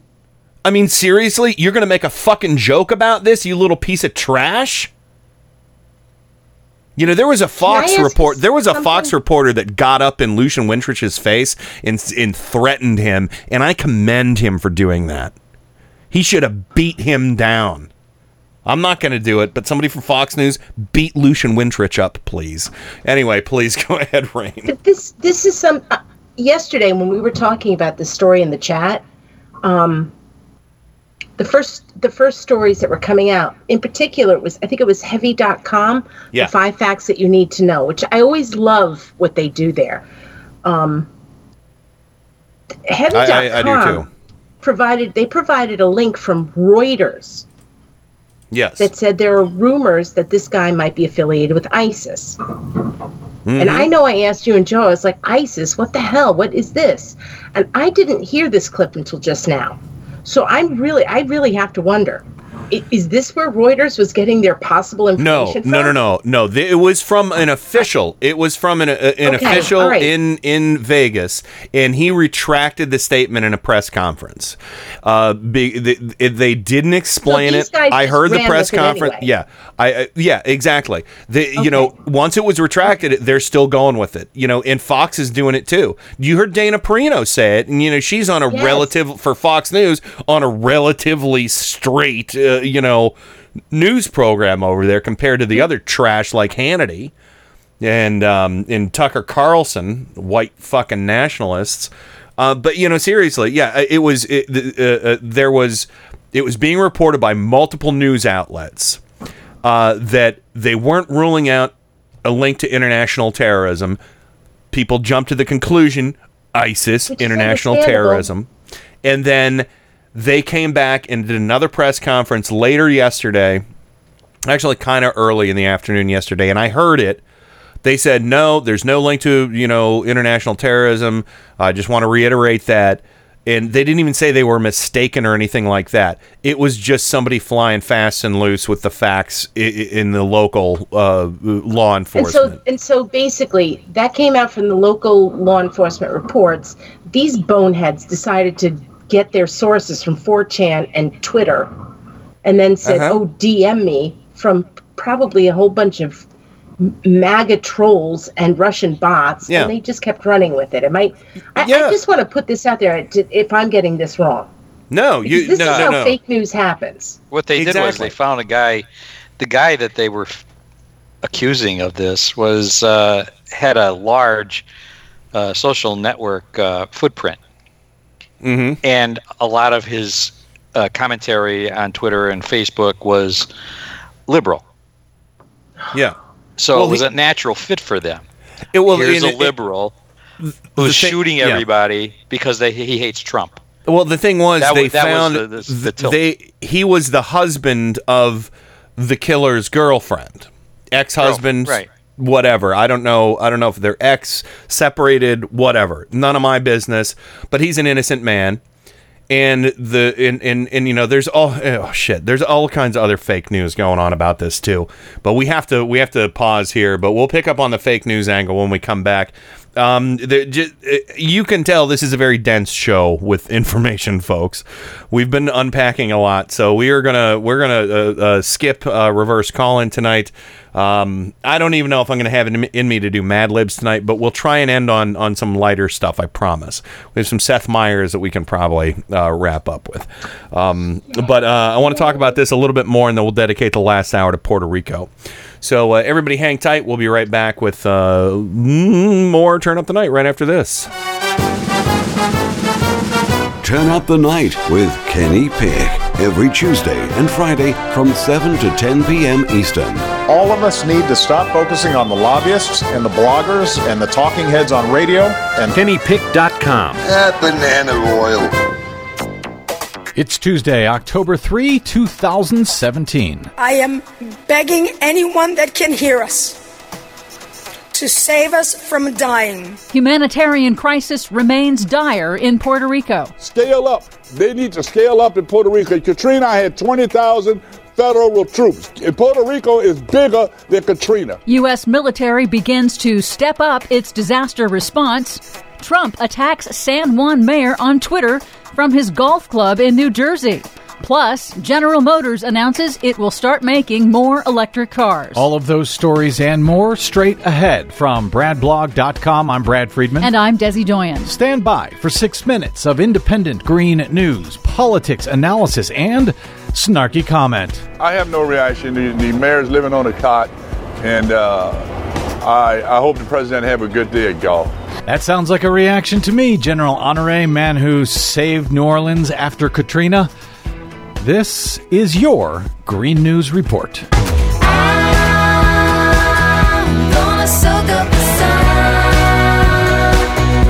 Okay, Desi Doyen, with the horrible events in Las Vegas, I'm concerned that Puerto Rico may fall off the radar of the corporate media right now. How are things going down there? Well, they are improving somewhat in the wake of the destruction wrought by Hurricane Maria. The situation remains dire for hundreds of thousands of U.S. citizens, with distribution of aid remaining the biggest problem for the island. U.S. President Donald Trump is set to give remarks in Puerto Rico later today.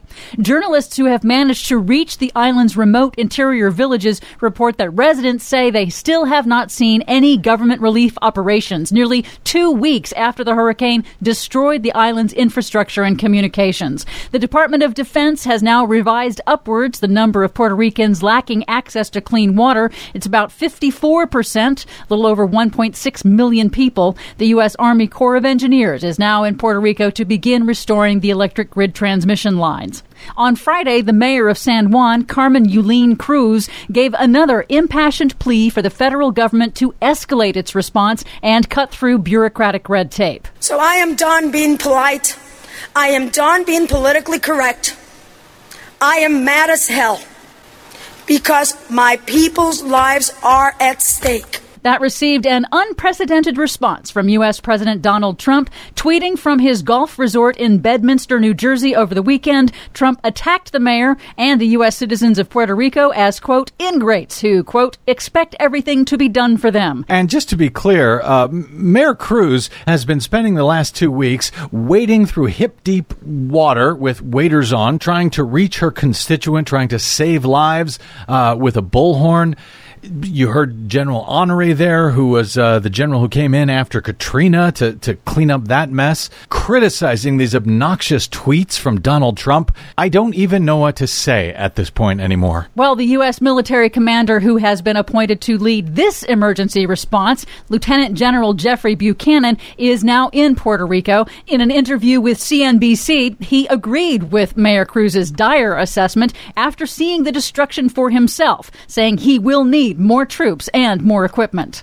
Do you think that we've turned a corner now on logistics, that this is the tip of the iceberg? I'd be hesitant to say that. Our capacity is growing, but that doesn't mean that we're getting all the right help to the people who need it. So I guess Lieutenant Jeffrey Buchanan, by Donald Trump's definition, hates the troops and the first responders as well. Private companies have also stepped up to help. Tesla, which owns solar panel and battery storage maker Solar City, has sent hundreds of solar panels, home-sized battery storage systems, and installation teams to help restore electricity, repair damaged solar panel systems, and install new ones. German company Sonnen says it will also be installing local microgrids in Puerto Rico to help restore emergency operations around the island.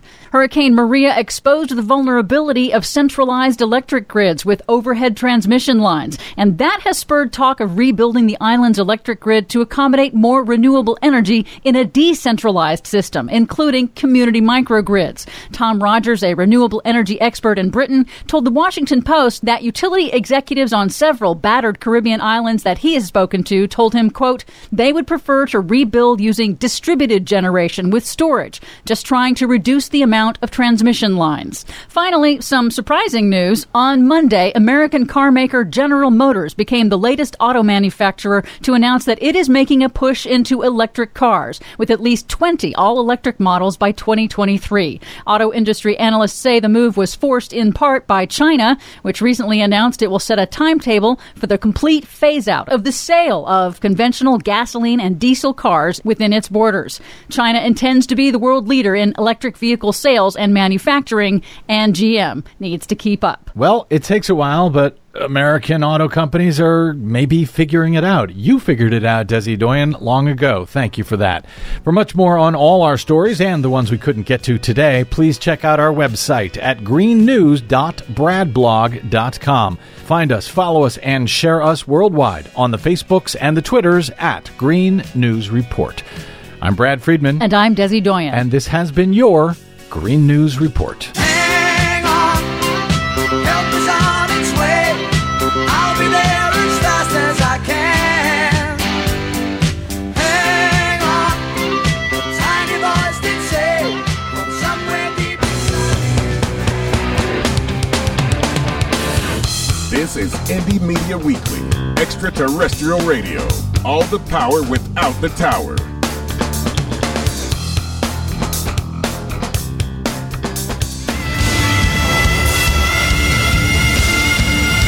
This is Kenny Pick on Turn Up the Night. I've loved you from the first time I heard your voice. You use your tongue prettier than a $20 whore. You're like a word genius, and everything I say, you twist it around and make me look dumb.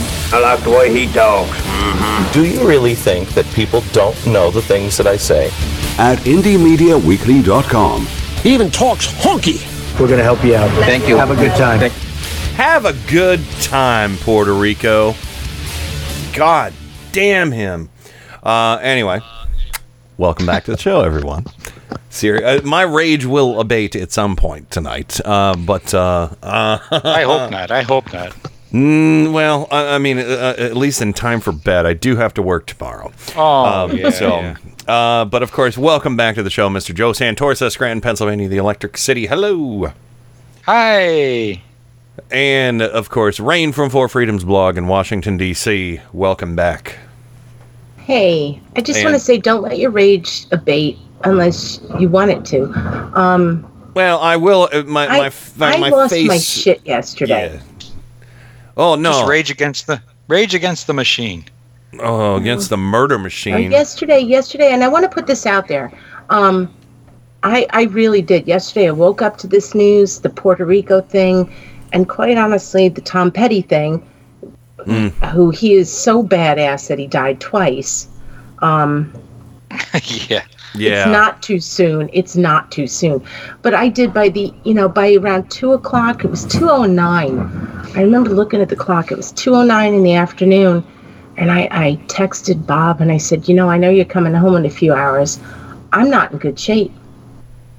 I just had a day where I finally had to just let myself, I had to, when you're going through things, I don't know about guys, but I think women will understand this. When you're going through things and stuff is really like hard inside, and you know that you're a strong woman and you're a woman, so you got to just go through it and stand up straight and push through. And it was at 2:09 yesterday when I just slumped in my chair, and the tears just started coming. They really did. Well, and really hard. My conversation with you late last night, I was stalling all night, starting on doing the audio for the show. Yeah. And, I didn't break down or anything, but I just was looking at it, and every time I thought about recording any of this audio, it just made me furious. And I sent you a message, and you were supportive and like, hey, tomorrow it looks like that might be the day for audio. And it was. And I thank you for that support, because I couldn't do it. I was so angry. I think I did it. I got the audio put together on my lunch today and on my breaks, and it was better that I took the night off. I did logo redesigns last night for Indie Media Weekly, and updated our I don't know if anybody knows what Get Marcy is, but it's the thing that displays the pictures of the songs that are playing next to the chat room. I went through and I updated some newer artists that didn't have their album art and stuff, and just did all this busy work just to not think about this stuff. And I think that was what I needed to do. And everybody deals with this shit in different ways.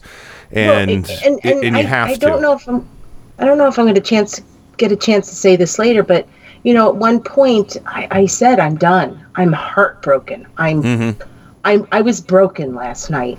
Yeah. And I had a bunch of friends. Who came in and said the same, that they started feeling hopeless. Yeah. And that bothered me. That bothered me a lot. And I can honestly say I realized I needed to suck it up. I'm still hurting. I'm okay today. But when I said to them, I didn't have to tell them anything, but I felt like I wanted to tell them, you know what? Tomorrow we're going to wake up, and tomorrow's going to be a new day with a whole bunch of new beginnings. And it might, I didn't say this, it might not be better, but tomorrow holds new promise. And it seemed like it helped other people. So I woke up this morning, and Are you there? Is that me? No, we're here. I'm reading stuff in the chat. Oh, I'm here. So it's just each one of us despairs or rages the way we need to, and we need to be there for each other, and we need to tell them it's okay and tell them we got your back, because I found out yesterday, like you and Ken and Bob especially. I want to say this because I told him I'd be a mess, and I was a mess, and I collapsed into his arms last night. And it could be because I'm a woman and you're a guy. I don't know, but we just need to keep each other's backs, and be there for each other. And when somebody needs us to be there for them, be there for them. Oh, it's really important after the past few days. This has been a really, really bad couple of days. Well, Peter in San Francisco just gave us some breaking news. In my neck of the woods, Barberton, Ohio, between here and Canton, there's police are investigating a report of a man armed with an assault rifle in the area of Barber Road. Police say that they have initial reports of shots fired around 7:30 p.m. Tuesday, and there was a football game at Barberton High School and middle school, and there's all kinds of reports on Twitter. It says, they're saying all students are safe at the Barberton High School and middle school, but 41 minutes ago, shut down, active shooter. Dispatch call around 7 p.m. that a man was walking around Barber Road storage with an assault rifle. People are, News Channel 5 Cleveland, people in the area told to lock their doors and stay inside. So... Are you okay? Yeah, that's nowhere near me. Yeah, Okay. I'm safe. Barberton is, like I said, it's halfway between here and Canton, and that's about an hour and 20 minute drive. So it's about 45 minutes from here. Barberton actually is where P.S. Mueller originally lived in Ohio. I always make the joke that's where the barber shop was invented, in Barberton. It wasn't. Tip. So there we go. But yeah, and Kat just said the same thing in the chat while I was looking on Twitter. Barberton is the town where PS is from. Anyway, well, I'll tell you what. Let's do this. I'm gonna do name calling real quick. We're gonna go jingle free today. I haven't done name calling. I feel like giving a shout out to my peeps right now. So, hello everybody. Thank you for joining the chat, and of course, your Bobber half, Bobber in DC. What a fun time we had on Friday. With the Four Freedoms blog 10-year anniversary. The podcast is up. I highly recommend everybody go listen to it. We had 9 people on that Skype call at one point, and Velveeta Jones, I love her. She was awesome. She is. Yeah, it was great. And of course, Scoopster, it was fun actually talking to him as well, too. But of course, our good friend Caitlin Chris is out there. Caitlin, we got to get Caitlin Chris back on the show or on Mic Check Radio soon. Clinster was part of the big show last Friday, too. That was a lot of fun. Psy Guy in DC. Hey, Grimmy Lee is back. Welcome back, brother. And by the way, Baby Metal, they just keep getting bigger and bigger. Jay Colley is with us. Kat, my sister from another mister out of Columbus, Ohio. She was just on Mic Check Radio this past Saturday with the Sues. Well, Adam was at Anime Weekend Atlanta. That was a lot of fun. Ken Sr., hello, Dad. Living on Long Island, loving on Long Island. Each other. I went Zeppelin. You went Journey. That's good. Journey doesn't steal songs. Zeppelin does. Michelle in South Florida, and I'm assuming Miles is by her side, unless he is out working on because I know he's been busy of late because of getting communications back up in their fine state of Florida. Moonmare is there. Oh, double moon tonight. Moonmare and Nova Moonlight on the program. Peter in San Francisco. President. Scooter Cans. Theo, who will be on Reverse Calling with us, maybe slightly extended. We're working on a plan. Theo has a good idea for Friday. Some a celebration, an anniversary, as it were, another anniversary. But something of historical significance And also, and last but not least, Trojan Rabbit joining us. And of course, Trojan was part of the show last Friday as well, the Four Freedoms blog 10-year anniversary. And Rain, did you have a fun time? I had a blast. I thought it was so much fun. It was such a weird and wacky show. It was weird. It was wacky. I'm really glad that the chat room hung out for it.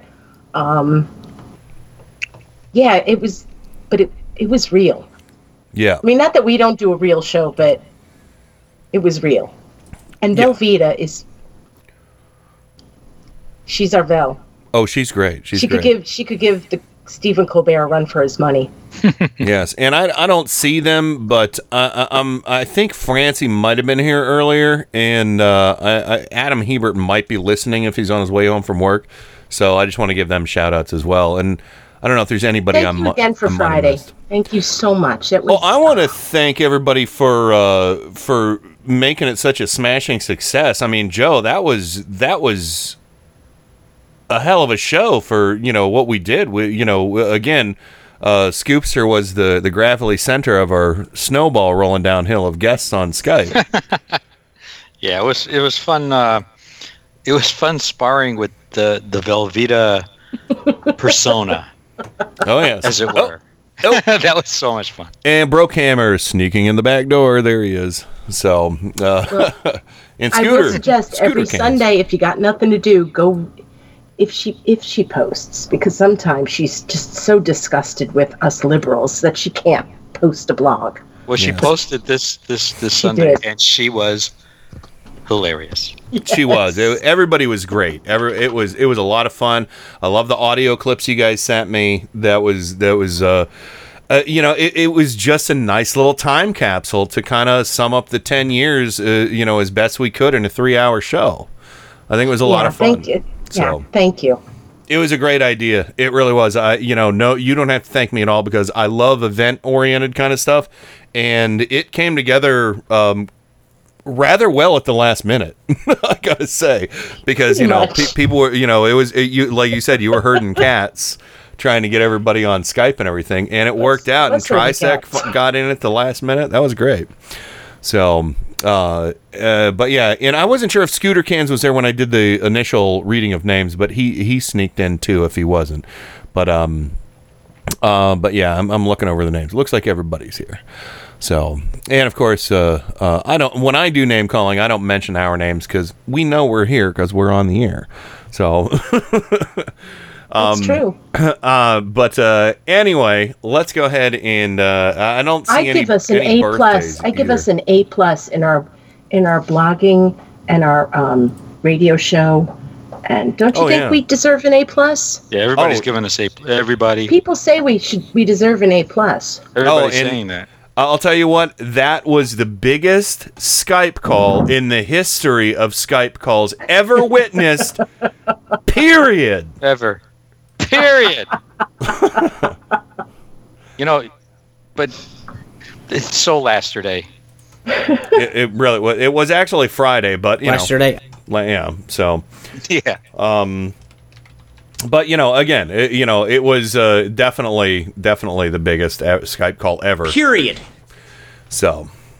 Anyway, all right. I want to play a couple audio clips. One good, one bad. We'll start with the bad right now, and it is the last clip from an ordinary person in this scenario. I'm sorry, not an ordinary person. We're not ordinary people.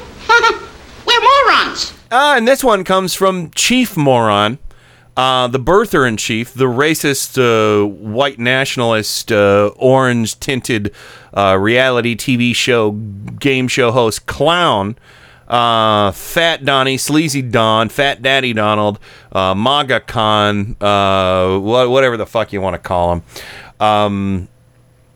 This is what Trump said about the slaughter in Las Vegas. Look, we have a tragedy. We're going to do, and what happened in Las Vegas is in many ways a miracle. The police department has done such an incredible job, and we'll be talking about gun laws as time goes by. But I do have to say, how quickly the police department was able to get in was really very much of a miracle. They've done an amazing job. Okay. Let me. Okay. Taking nothing away from the wonderful people in Las Vegas and the on-duty and off-duty police and civilians, and firemen and civilian. Yeah, everybody who helped everybody else. Not taking anything away from them at all. But 72 minutes the guy was shooting. And the way they found him was because he set off the smoke alarm in the room he was in with all the gun smoke. And they were able to trace which room was, setting off the alarm. And it wasn't a miracle. What was a miracle was in 12 minutes. Right, an hour and 12 minutes, 72 minutes. The miracle was the way everybody helped everybody else get out of the venue or triaged people who were wounded and put tourniquets on them. And one guy was actually, collecting belts. Yes. To put tourniquets on people and adjusting tourniquets. So, and people were going to get their trucks and cars and came back to the venue and drove people to the hospital, put people in their cars and in the back of their trucks. That was the miracle. People were plugging wounds with their fingers. The nightmare was the President of the United States. We have. Yeah. He's the fucking nightmare. It's a miracle. It's not a miracle. There's no divine intervention. These people were doing things because they knew it was right. Unlike your NRA poster boys who are one step away from all becoming murderers with their hordes of guns and ammo. Peter SF, just quickly, Peter SF says right, and the blood donors.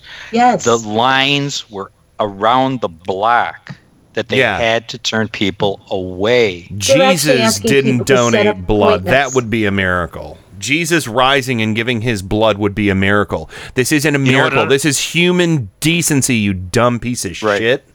This Another is the best miracle of humanity would be in the worst, in the situation where I don't know how to explain this. What we saw there was the best of us. Right. Yeah. In Another the miracle face would of be the worst of one of us. Another miracle would be having a president who had empathy for any of the victims.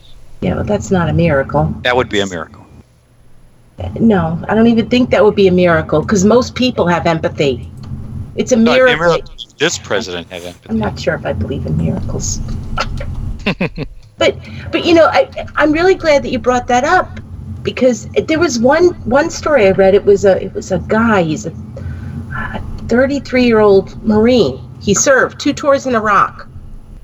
He went out to where all of the trucks and all the tour buses were held.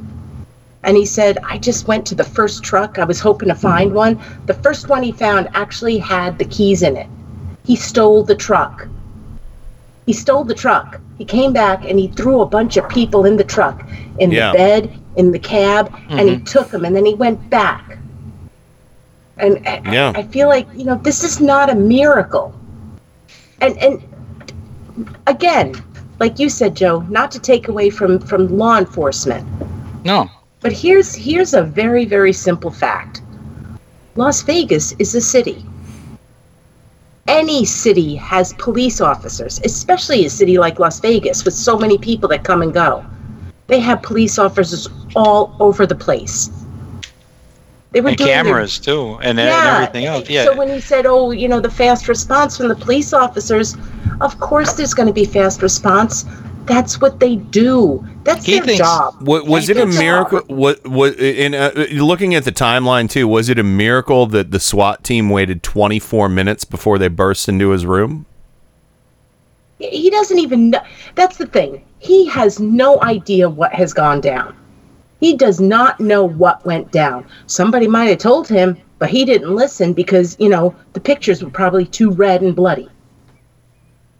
The miracle is that he thinks this is a miracle. Mm-hmm. You know, he thinks that people helping other people that they don't even know, they never met before, people that were just laying there bleeding, and somebody thought to take off their belt and put a tourniquet on the bleeding limb. To him, that's a miracle. Because he would never think of doing something like that. No, he's a guy he's afraid of blood. He almost left a guy to bleed to death. Was it at Mar-a-Lago or one of his places? There was an old man, an elderly gentleman who fell off of a stage and split his head open at some event that there were a bunch of Marines at. There's audio of it apparently from the Howard Stern show. I'll try and get that for Friday. I just couldn't even. No, but I remember from the Howard Stern show, he said, "I don't do blood." Yeah, and he said he was angry. He was angry. He was like, "Get that blood cleaned up. That's disgusting. It's disgusting that he was bleeding like that on my floor." So anyway, it was disgusting that a female lawyer would stop a deposition to give her baby breast milk. He thought that was disgusting. But the thing is, anything human to him is disgusting. And anybody showing humanity is a miracle. He doesn't understand the difference between a miracle and being very, very lucky that a bunch of people who have empathy and who care about humanity were there that night. Yeah, he doesn't. And sadly, a lot of them are dead. He thinks it's a miracle that somebody would behave in a selfless manner. It's not a miracle. It's just decency, empathy, and when you're in the heat of the moment, we've all been there when shit goes wrong real fast. And what do? I'm certain none of us run from anything when shit goes down and somebody's sick, somebody needs help, somebody, just a tiny little thing like holding somebody's hair when they're throwing up. It's been done. It's not a miracle. It's just what we do as humans. And if you don't do it as a human, you're not human. So I want to play this. I want to play this real quick, and then we definitely have to go to the break. No. We just hit 9 p.m. Okay, I'm gonna do it. I'm gonna do it anyway. This is Stephen Colbert has a plea for Donald Trump, and Stephen, I admire you for saying this, but don't hold your breath. Now, terrible things happen in the world. Sometimes, like today, we feel they've risen to a new level, but we cannot accept that as a new normal. This afternoon, the president called this an act of pure evil, and I think he's right. So what then are we willing to do to combat pure evil? The answer can't be nothing. It can't. This time it was a concert in Las Vegas. Last time it was Republican congressmen and their staff under fire on a ball field. Last week, Representative Steve Scalise returned to the floor and was greeted with a bipartisan hero's welcome. It was the kind of moment that gives you hope that Congress might work together for the common good. And the bar is so low right now that Congress can be heroes by doing literally anything. Universal background checks, or come up with a better answer. Enforce Obama's executive order that denied mentally ill gun purchases, or a better answer.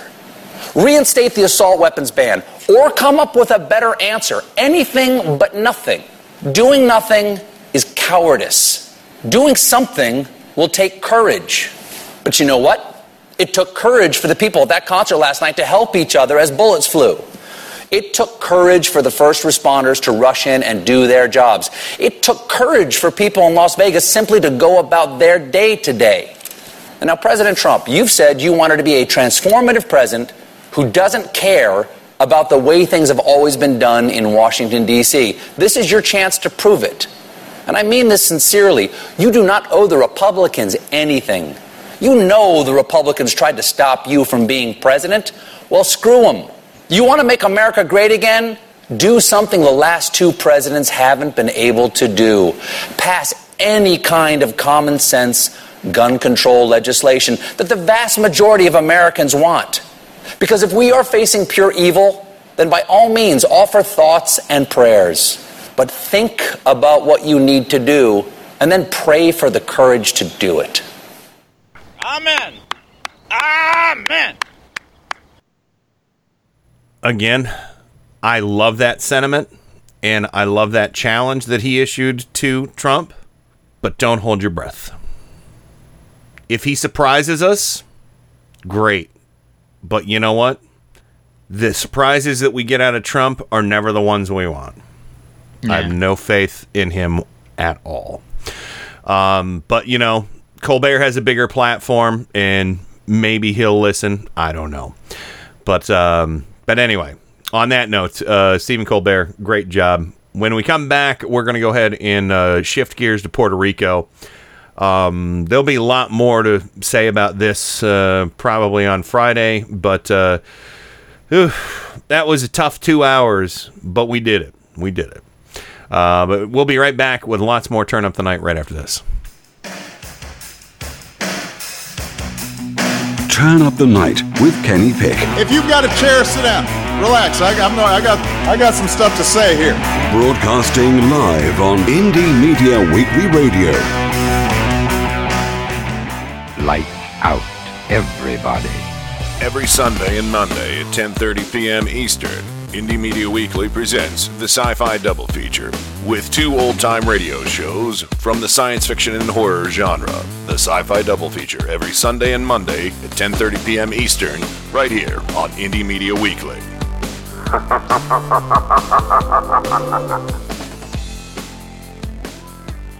And now, on with the show. Period. Welcome to another edition of Turn Up the Night with Kenny Pick. What you're about to see is nothing short of a miracle. So revolutionary that at this point in time, there is nothing else like it anywhere. Now, you may ask yourself, how is this possible? Computers, that's how. He has a machine and a cord right out of his computer. Prepare to make computer-to-computer contact. That is an idiot idea. Holy mackerel. The internet. That's the one with email, right? You've got mail. Yeah, who said that? Thank you. God bless the internet. That's where the real action is. Come on and take a look. This could be very interesting indeed.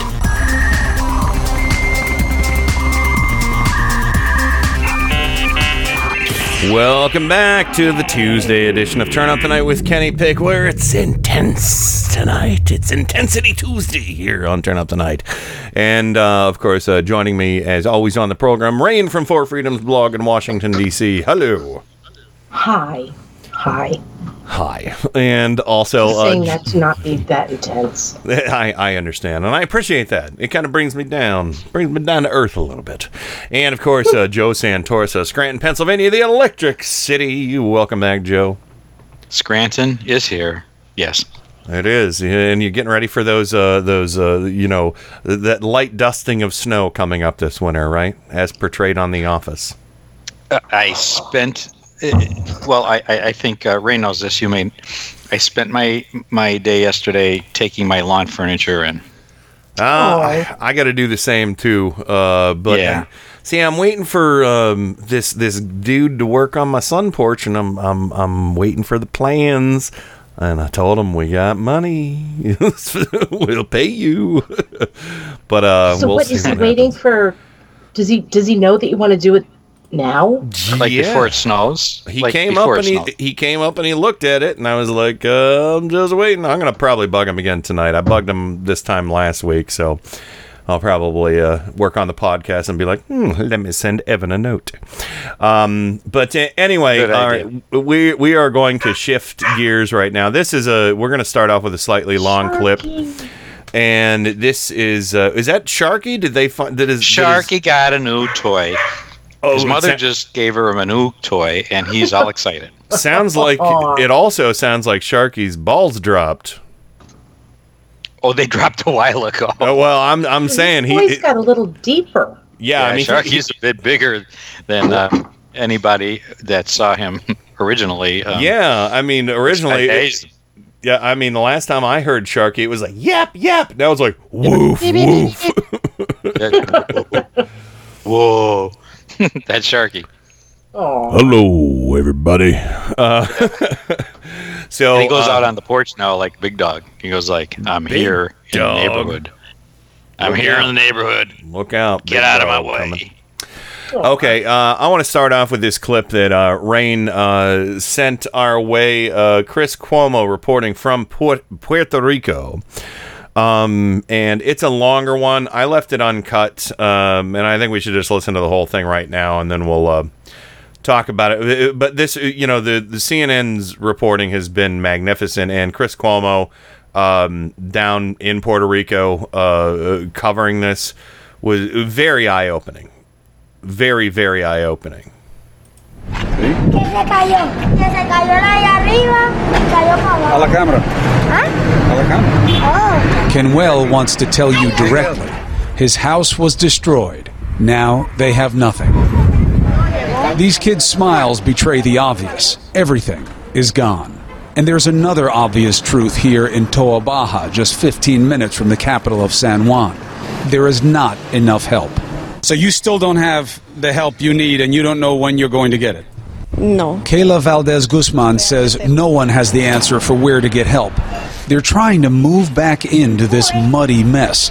The whole top floor is a death trap. They say they have no choice. This is all that's left of the kids' toys. But like everyone we meet on the island, they're making the best of it. Houses like this were filled with water for days. Here's a picture. Everywhere you go, what was inside is now outside. Streets too often a maze of downed power lines and trees. There is progress. Cars, traffic. Lines for gas are still hours long, but you can buy as much as you can carry, if you have cash. Some fast food is open, as is a pharmacy with people waiting for essentials. But a reminder of the despair is always near. A soccer field, now a rancid dump, where we're told rats the size of cats come at night. But we see no government vehicles, no word of FEMA or any other agency bringing help. This was the closest thing we saw. Juntos como pueblo lograremos levantarnos. The voice says where to go to file a FEMA claim and wishes people well. There is no cell service here. Most of the towers are down or look like this. So if you're not within earshot of the speaker, you just wait for agua y luz, water and power, like Felix and 3 generations of his family. Esa es la línea del agua. Okay, this is where the water was. They've been cleaning and gathering what they can, but as for help coming, he says all he's heard are rumors. Nobody's come here yet. Time is the enemy, and people like Rafael live in fear. His store filled only with the stench of rotting food. He says he wants to provide for his community, but he can't get power and water. A través de ustedes, ¿verdad? Que esto lo ven allá afuera. He says we are the closest thing to outside help he's seen. 2 weeks in, that's almost too much to take. So, 2 weeks in, CNN is the closest thing the people that at least Chris Cuomo ran into and spoke with in Puerto Rico. That was the closest thing to help they got, outside of a FEMA truck with giant speakers on it, saying, go file your report here. Have a good time. Yeah, Fill out the forms. Fill out the forms. Yeah, have a good time. Don't forget to have a good time, like the president said. There's so many things that are... This report was really striking to me, because he said that this was done 15 miles outside of San Juan. 15 miles outside of San Juan. So it's in a suburb of San Juan. Sure. Today, when Trump was there, he was taken around the city of San Juan. He wasn't taken outside of the city. He didn't see this. He didn't see that this is what's happening. And I wanted, and here's the thing, I want to give so much credit to Cruz. I'm trying to use my Espanol, which I'm doing badly, but Carmen Yellen Cruz, she's amazing. Yeah. She's amazing. Really, she didn't get any credit today. But the thing is that nobody bothered to tell to take Trump outside of the city to see what is happening around that entire country. Yeah, and the funny thing is when you have internet. Okay, and let's put this in perspective. All right, where Chris Cuomo was, it's like if Chris Cuomo was at my house versus downtown Cleveland. Exactly. That's where he was. He was 15 minutes from downtown, 15 miles. I don't know the exact how many miles. It might be only 10 miles to downtown from my house, but we're out downtown. The streets go. Basically downtown is street 0, and then east to west the numbers get higher. I'm around 150th, so 15 streets away. So not 15 miles, I wouldn't say, but it's not far. It's comparable. 15 miles out any direction from a major city is not far. I can't even imagine what it looks like in the countryside of Puerto Rico. The mountains. Yeah, yes. mountains. Yeah. And if you saw the roads there too, where all the innards of the houses were lined up too, that looks like any street in any town in America. Yeah. And that's why I think. Go ahead. I'm sorry, Joe. Well, again, I mean, the weekend after the hurricane, he goes to Bedminster and golfs and picks a fight with the NFL and people who kneel during the national anthem. Yep.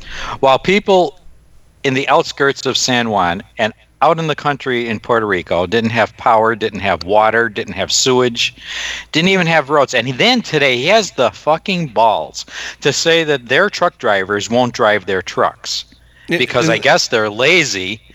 But of course, he forgets they don't have roads to get to the trucks. Well, they don't have gasoline that to was get to total fake news. That was all more fake news that was being pushed by people like Limbaugh today. Right. There's this fake story that these truckers are on strike because they're Democrat union people. He said that really? Yes. I'm paraphrasing. I'm paraphrasing, but yeah, I mean, this has been going around the right wing sphere. Yeah, there's a story out there. There's a story out there, and I have to go find the link. So I hope you all trust me. But there was a call to get everybody, all the National Guard in Puerto Rico. We need you. We need you to show up. They told them to show up at a decimated base. Whoever could show up did show up, and there was nobody there to tell them what to do. Right. Here, I found the story. on Snopes. Did Puerto Rico's Teamsters Union go on strike during Hurricane Maria efforts? Let me see. Would you be surprised to know that it's false? No, get out. It was fake news? Really? Yes. Yeah. And, but I'm not even going to read anymore. I'll just share the Snopes link. Everybody can read it. I mean, we have enough information going on in the show. I don't need to read from that. Here's the other thing. When Trump tweeted out, Puerto Ricans don't pay attention to fake news, they don't have television. Well, they don't have newspapers. Most of them don't have access to the internet or to cell phone service. They don't know what's going on. Well, maybe he's saying that because they're not in the Oval Office, because that he seems to be the largest consumer of fake news at this point. First of all, he's whining that this is an island that's surrounded by, and the logistics are so hard, and everybody's saying how logistics are so hard. I remind people. In fact, my friend from high school reminded me, he was a very close. He's my best friend in high school. He was a Seabee. He went to Vietnam. They flew him into the jungle where there was nothing but trees. They dropped him in there. Him and his battalion had to build an airstrip out of nothing, which they did. and they used to drop them supplies every so often while they kept this airstrip open. Okay, this is what America did back in the 60s. Right. Okay? Exactly. We were able to go I into hear you. Vietnam, into a jungle, and build airstrips and bridges and roads where we didn't have any, so that we can get troops out there into the Mekong Delta, and we can we can do these things. We could go to Afghanistan and we can set up tent cities with medvacs and armor and all this stuff, but we can't get to a freaking island 1,000 miles off our shore. Joe, there was no big water. There was no big water. Oh, Yeah, this boy. pisses me off so much. It is amazing to me, the whining that's going on about the logistics. Get the construction battalion out there. Get the Corps of Engineers Army out Corps there. of Engineers. Bingo. Right. Build bridges, build roads, put towers up, get communication going, drive the freaking trucks, put an aircraft carrier off the coast, drop supplies into the mountains where they need it. Jesus Christ, I know this. Yeah, I mean, what about put some bridge layers on the aircraft carrier too, because they literally have vehicles called bridge layers that will put down a temporary bridge. And this is where, I'm going to bring it up. I don't know if we're going to talk about it in a little while, but I'm going to bring it up. Today, when he was down there in Puerto Rico, he actually had the little tiny cojones, and I'm trying to temper my language, to say, you guys should be glad that this wasn't a disaster like Katrina. Yeah. I mean, that's what I. He'll be happy to know that the death toll rose today to 34. So maybe that makes him feel better. This is the audio that you're talking about right here, because here he is jerking himself off, trying to make himself feel better. Like, what a wonderful job I've done. You should be proud that this isn't anything like Katrina. And of course, the longer things take to progress, the more people will die. There are people that have only dog food to eat now. That's people who are dead and rotting in the mountains now. I guarantee that. Of course, that too. Because hey, there aren't bridges to get to those places. There aren't roads to get to those places.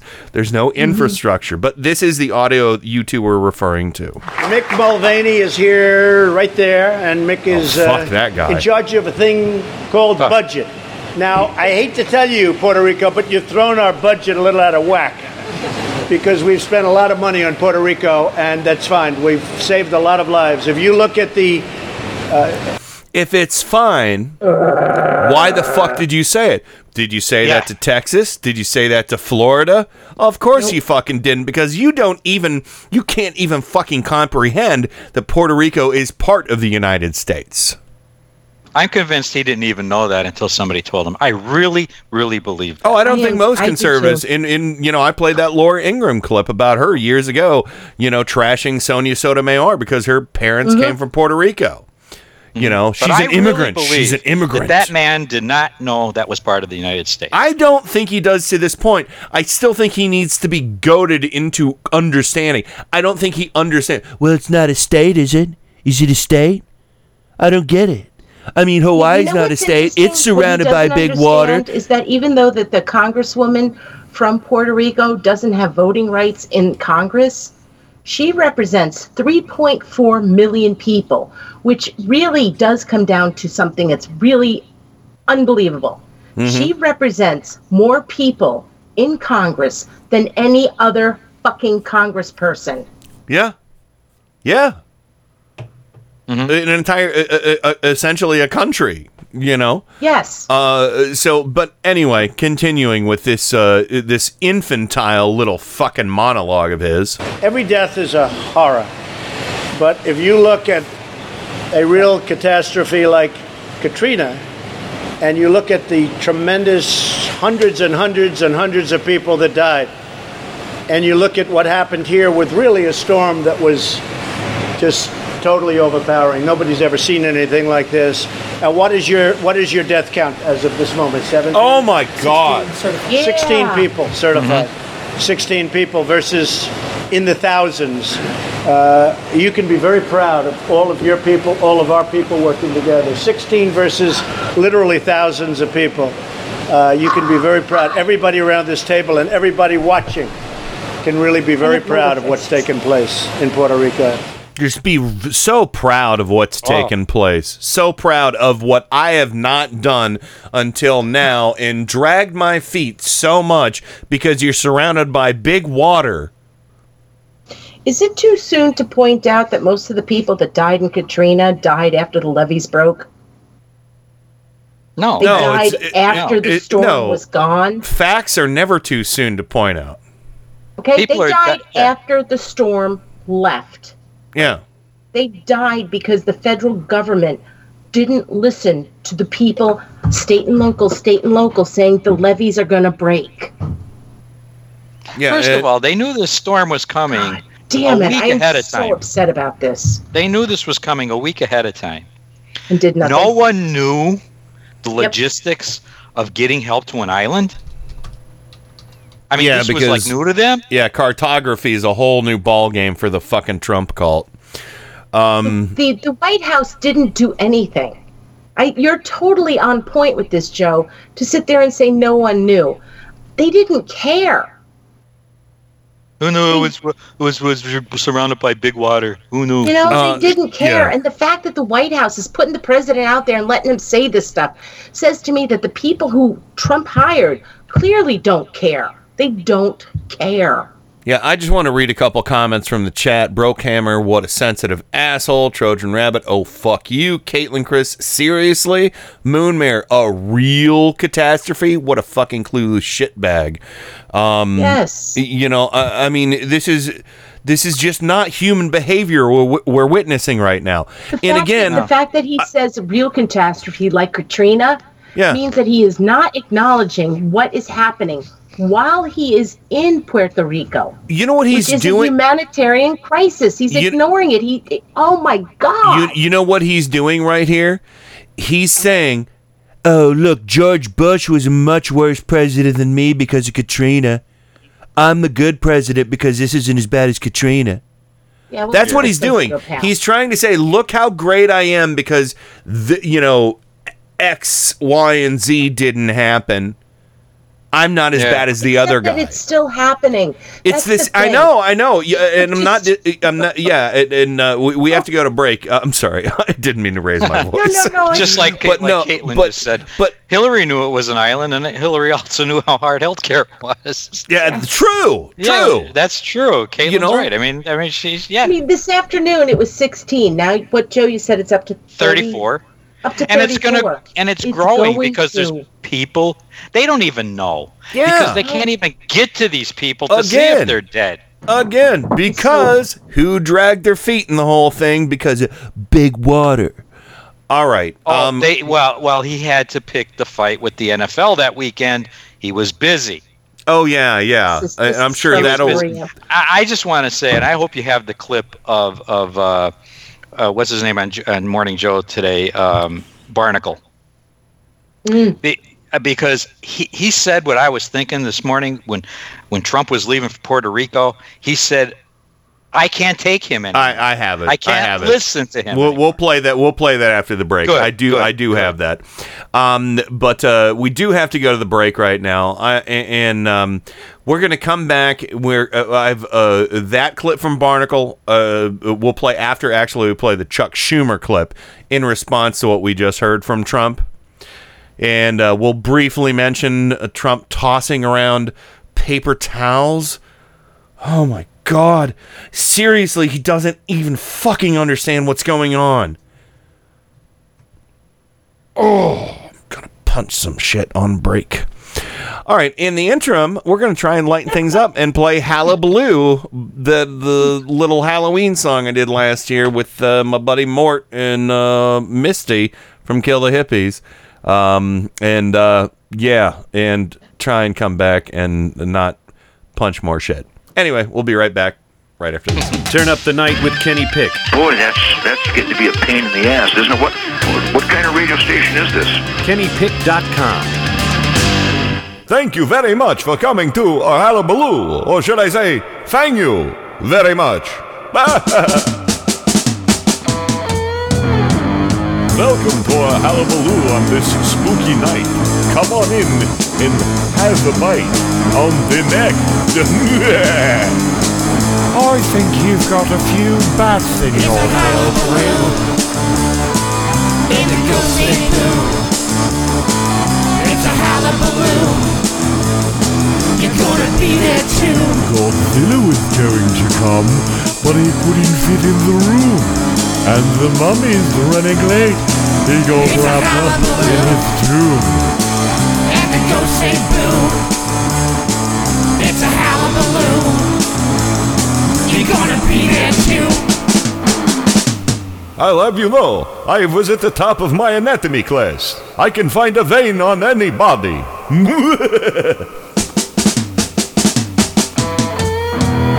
a real nice trip.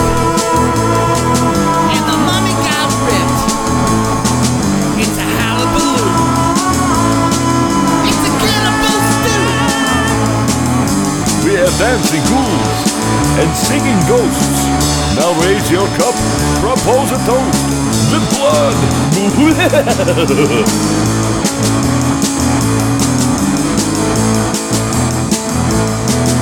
Who put steak on the buffet? I specifically said no steak on the buffet. Oh, it's not like a little steak will kill you. No, a steak will literally fucking kill me. That is the one thing that will fucking kill a Dracula is a steak. That's the fucking fact. How could you not know this? Do you live under a rock? Why, yes, I do. It's quite an ice rock, might I add.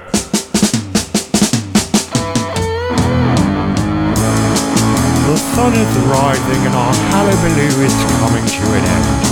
We hope you made some oogie friends. What do you mean, friends? I think you mean to say... It's a hullabaloo.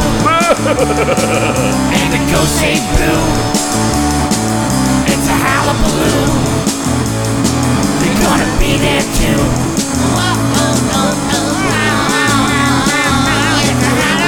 All of this boogieing has loosened the nuts in my neck.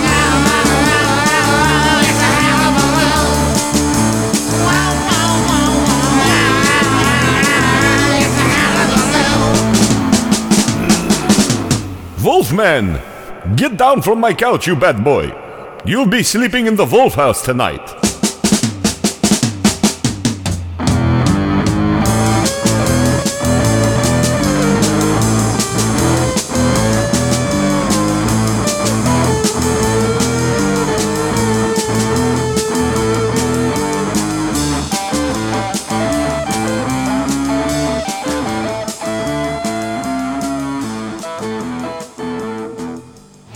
Get ready for the fastest 2 hours in radio. Listen to Paul's Memory Bank live every Monday from 8 to 10 p.m. Eastern, right here on Indie Media Weekly. Your DJ, Paul, will serve up a mix of classic rock, pop, and novelty music, all tied together with a weekly theme. That's Paul's Memory Bank, every Monday from 8 to 10 p.m. Eastern, exclusively on Indie Media Weekly. Extraterrestrial radio, all the power without the tower.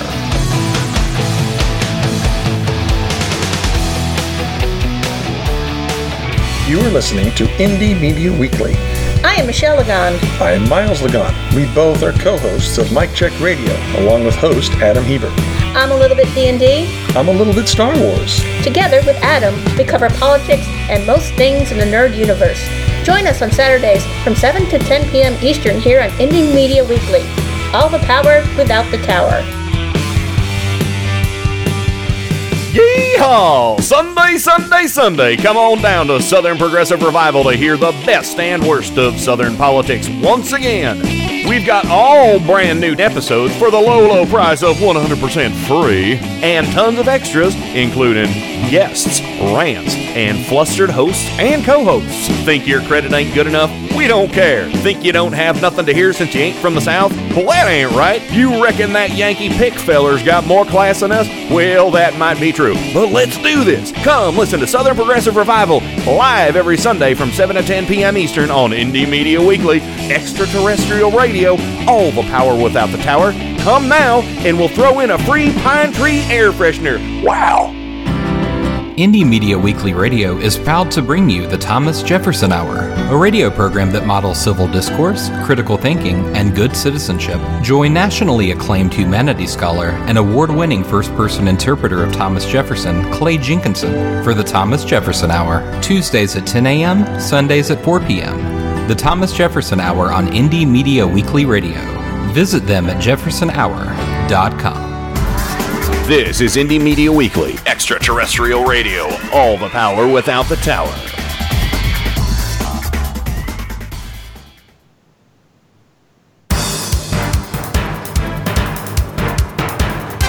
Turn up the night with Kenny Pick. Where is it that you're from? Cleveland. Cleveland. Like Erie. Erie.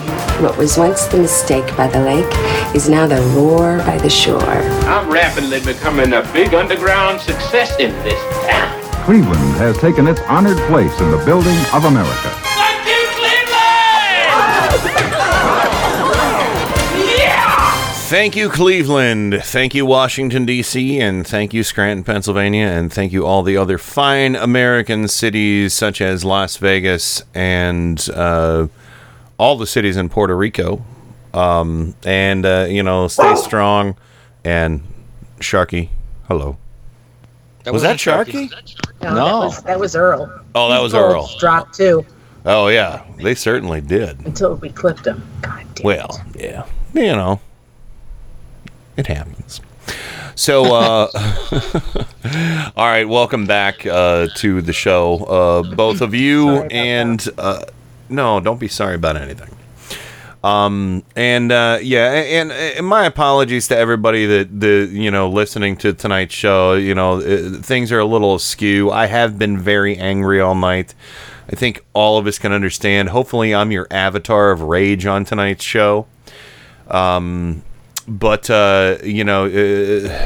get back on track this Friday with how the show usually operates. But having things like this happen, like again, the negligence going on in Puerto Rico, and the slaughter, the NRA sponsored slaughter in Vegas, it's just I would say it defies belief. But again, I will say the one thing out of all of this, I'm angry, but I'm not shocked.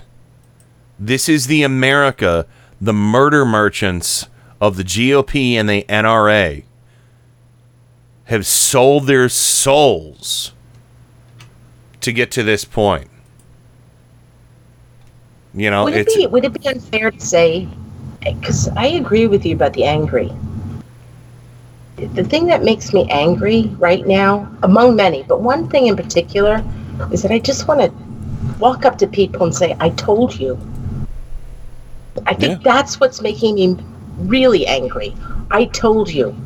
We told you. We told you so.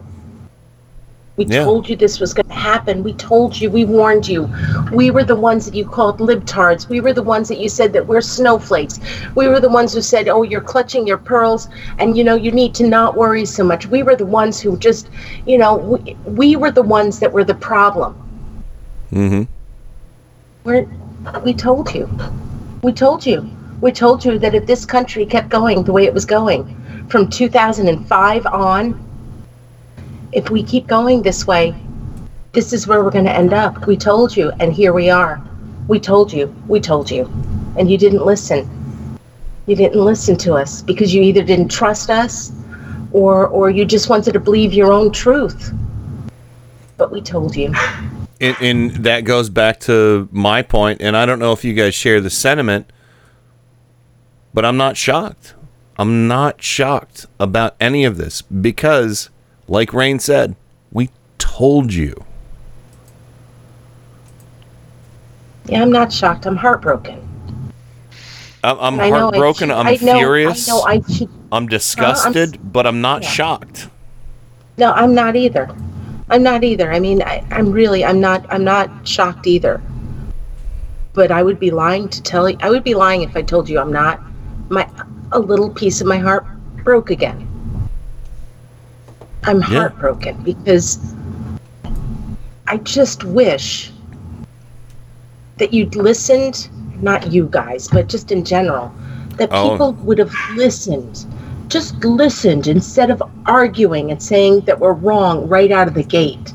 Just listen to us and understand that we have listened to you. We always listen to you.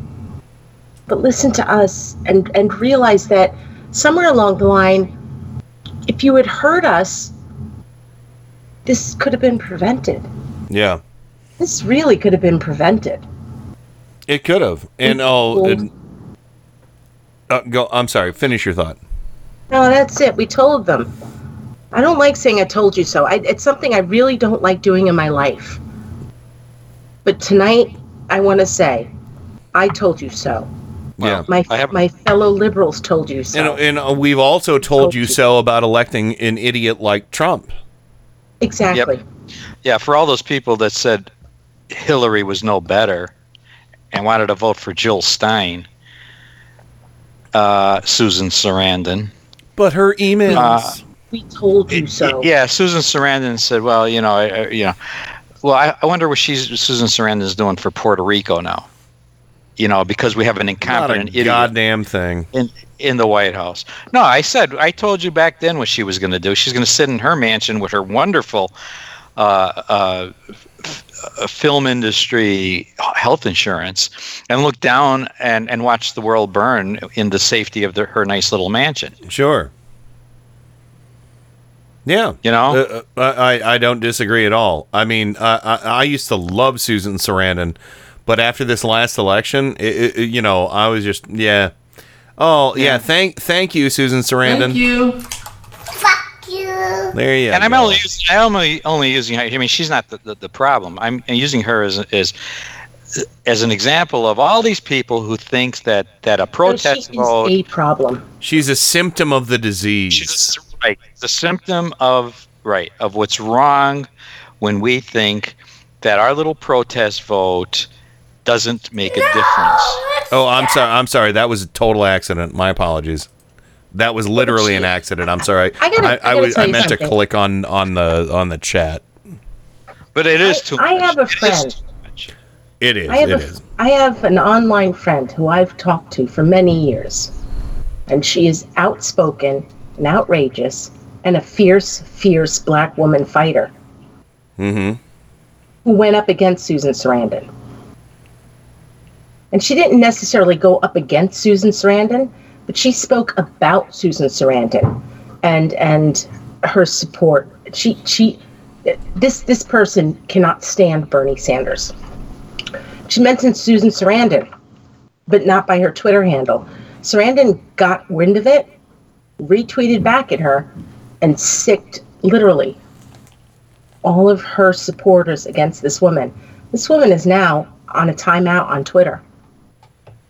Oh my God! So she is a problem. Yeah, well, all of Susan Sarandon's friends that she sicked on are probably in Moscow. I'm just telling you, I at this point, Sarandon is a problem because she refuses to acknowledge. She refuses to acknowledge that she has power. She has a lot of white privilege, and she has power. And living on Long Island wants to know if Jill Stein was paid in rubles. But probably so. I'm not even. She was featured on RT during. I'm not even laughing about that, but yeah, I mean, she was a shill for the Russian government at one point. Maybe not the entire time, but God damn it, once is enough. She still is. So she still denies the Russian involvement. Yeah. All right, so let's get to our last bit of audio here from because if you guys are okay, we might go over a few minutes tonight on the show, maybe 10 minutes. But getting back to Trump's Puerto Rico visit to Puerto Rico and his comments that you should be glad that I'm not Bush and this isn't Katrina because this is so much better. What's your death toll again? What's the death toll? Oh, can you tell me how many people died again? Tell me again. I'm only the leader of the free world. Well, not really. That's Angela Merkel. But, what is it again? What is it again? Are you fucking out of your mind? Chuck Schumer nails Trump to the dirty stump he crawled out of. Sitting with those in Puerto Rico who've been working day and night to help their fellow Americans in times of need, the president said Puerto Rico had, quote, thrown our budget a little out of whack, unquote. Mr. President, enough. Stop blaming Puerto Rico for the storm that devastated their shores. Roll up your sleeves and get the recovery on track. That's your job as president. I don't remember the president telling Texas that they threw our budget out of whack after Harvey, or Florida after Irma. Yes, we're spending money in Puerto Rico.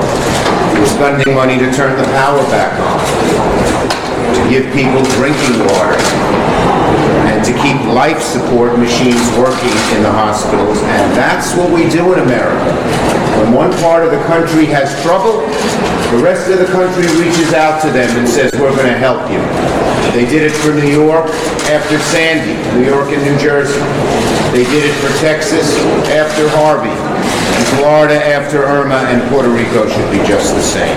In Jesus' name, boogity, boogity, boogity, amen. Really. 100,000% boogity, boogity, boogity, amen to Chuck Schumer. Because, again, we have, I use the term loosely, man, down in Puerto Rico. Tossing around rolls of paper towels. I mean, okay, let's talk about that for a minute or two.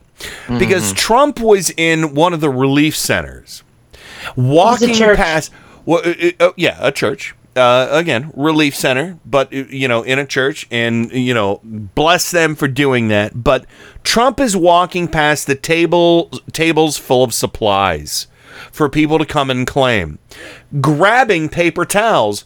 And if anybody saw the video, he just was like, here, and he threw a roll of paper towels, and it hit a bunch of people, and they were like, I didn't expect that shit, what's going on? And then somebody else started throwing it around like a beach ball, and then he did it again. I'll tell you what, motherfucker, you would have thrown a roll of paper towels at me, I would have hit you straight in your bullshit merkin on your fucking orange head.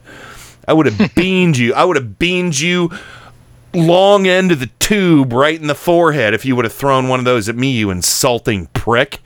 And then he went on. He went around the tables and picked up cans of chicken and things like that, and did the fucking Price is Right, waved his hand in front of him, little Vanna White move, look at what we have for you poor stupid dirty people. Yeah, he did. I'm looking for the pool report. Yeah, it was. Can't find it right wasn't now, it? It was. Katie Tur retweeted the pool report. Yeah, Katie Tur picked up a can of chicken breast and shook it while he was shaking people's hands. Yeah, you're right. He did. He treated this like it was a freaking game show. Yeah. Yeah, and that's what they do. That's what they do at the baseball games. When I go to the baseball games, about the sixth inning, they come around and throw T-shirts at every. Yeah, it's not a T-shirt cannon. It's a fucking relief effort. Sporting event. Yeah, I mean, seriously, does he want to load the chicken breast into a T-shirt cannon and shoot it at people's foreheads? He's insane. He's literally, and he said this to somebody. He's really a sick person. He also said this. We're going to help you out. Thank you. Have a good time. We're going to help you out. Have a good time. Well, this is a fucking joke to him. In Florida? Yeah. We're having a great. No, I can't even remember. Yeah, I cannot keep track of the things that he says that are so inappropriate. This is a fucking joke to him. Just a fucking joke. And all right, and I think we're at that point where we need to hear that clip from Mike Barnacle from Morning Joe, because I think we're all feeling this right now. This, about a minute and a half long. As he goes to Puerto Rico, leaving the White House, criticizing the people of Puerto Rico, saying we need their truck drivers to drive. This, again, completely ignorant of the situation down in Puerto Rico and what they are capable of doing, and also saying they need to give us more help. A statement that one has never heard from a president of the United States going into what is essentially a war zone. Yeah, Joe, this is personal. This is not here. It doesn't belong to anyone at this table other than me. But watching the President of the United States just then, I was reminded again, as I am reminded nearly daily now, I'm going to pause it right there, and I want to say, you know what, Mike Barnacle, your sentiment belongs to everyone here on Turn Up the Night in Indie Media Weekly. Yes. You might not be able to speak for Morning Joe, but you know what? What you're about to say, you speak for all of us. Exhausts me. I'm tired of seeing him. I'm tired of hearing him.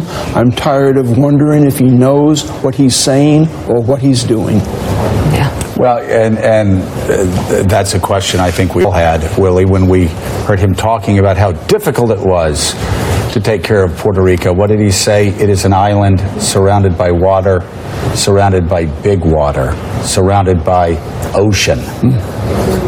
All true. All true. That's right. Big water and ocean definitely surround. I'm with Joe and Barnacle. I am exhausted. Yes.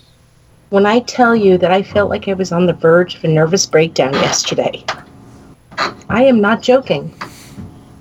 One of my coworkers, and I'm not going to mention her name, but one of my coworkers, every day something comes up about Trump.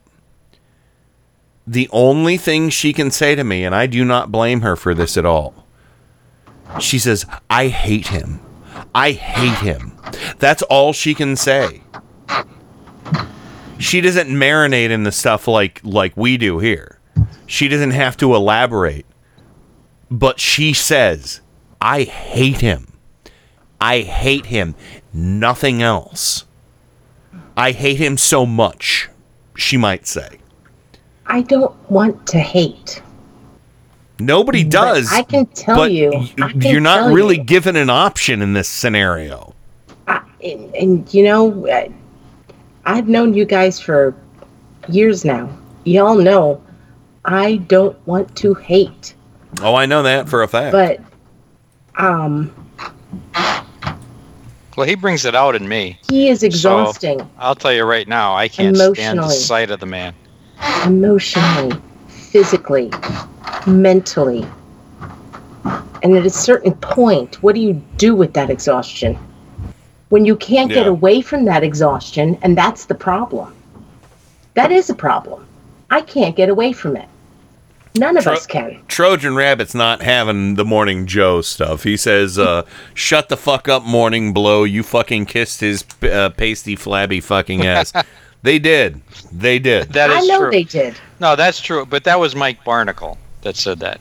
Yes, I know they did. But you know what? That wasn't Scarborough. But he's right about that. But here's the thing. Going back to that country music singer who said, I used to be a First Amendment or a Second Amendment person. Mm-hmm. Yeah. I'm at the point now where we are getting to very close to desperate times in this nation. We need every ally we can get at this point, That's really. what I'm saying. We are getting close to all fucking hands on deck. Strange Bedfellows, the creepiest orgy you've ever seen. I really do feel that way. Yeah. Because what we are seeing is how badly equipped this man, what we are seeing as opposed to what we know and what we felt coming into his inauguration. But what we are seeing right now is how badly equipped he is in this office. And we are reaching. It's not good. It's really not good. No. I was anybody who comes around. I was about to read Scooter Can's last comment, but I'm not going to. Hug those dogs? No. There's another one more recent than that. I'm not going to read it on the show. Yeah, I wouldn't. Yeah. So I'm just going to do this. We're going to do this right now. We're going to run over a little bit, but Rain, you sent this my way. I'm sorry? I meant what I said, that we're getting to a point where we're going to need everybody and anybody all hands on who has a change of mind, who gets on board, because we're in for some real hard times in this country. Yeah. Mm-hmm. You don't have to like them, Trojan, and I love Sure, Trojan. yeah, have your moments of righteous indignation like I had about the country singer that was like, oh, that's all it took was, 59 people dying before your very eyes to, give up on your wet dream of the owning every kind of gun under the sun.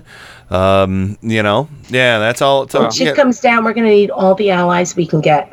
And Trojan would be happy to know that Joe Scarborough blocked me on Twitter.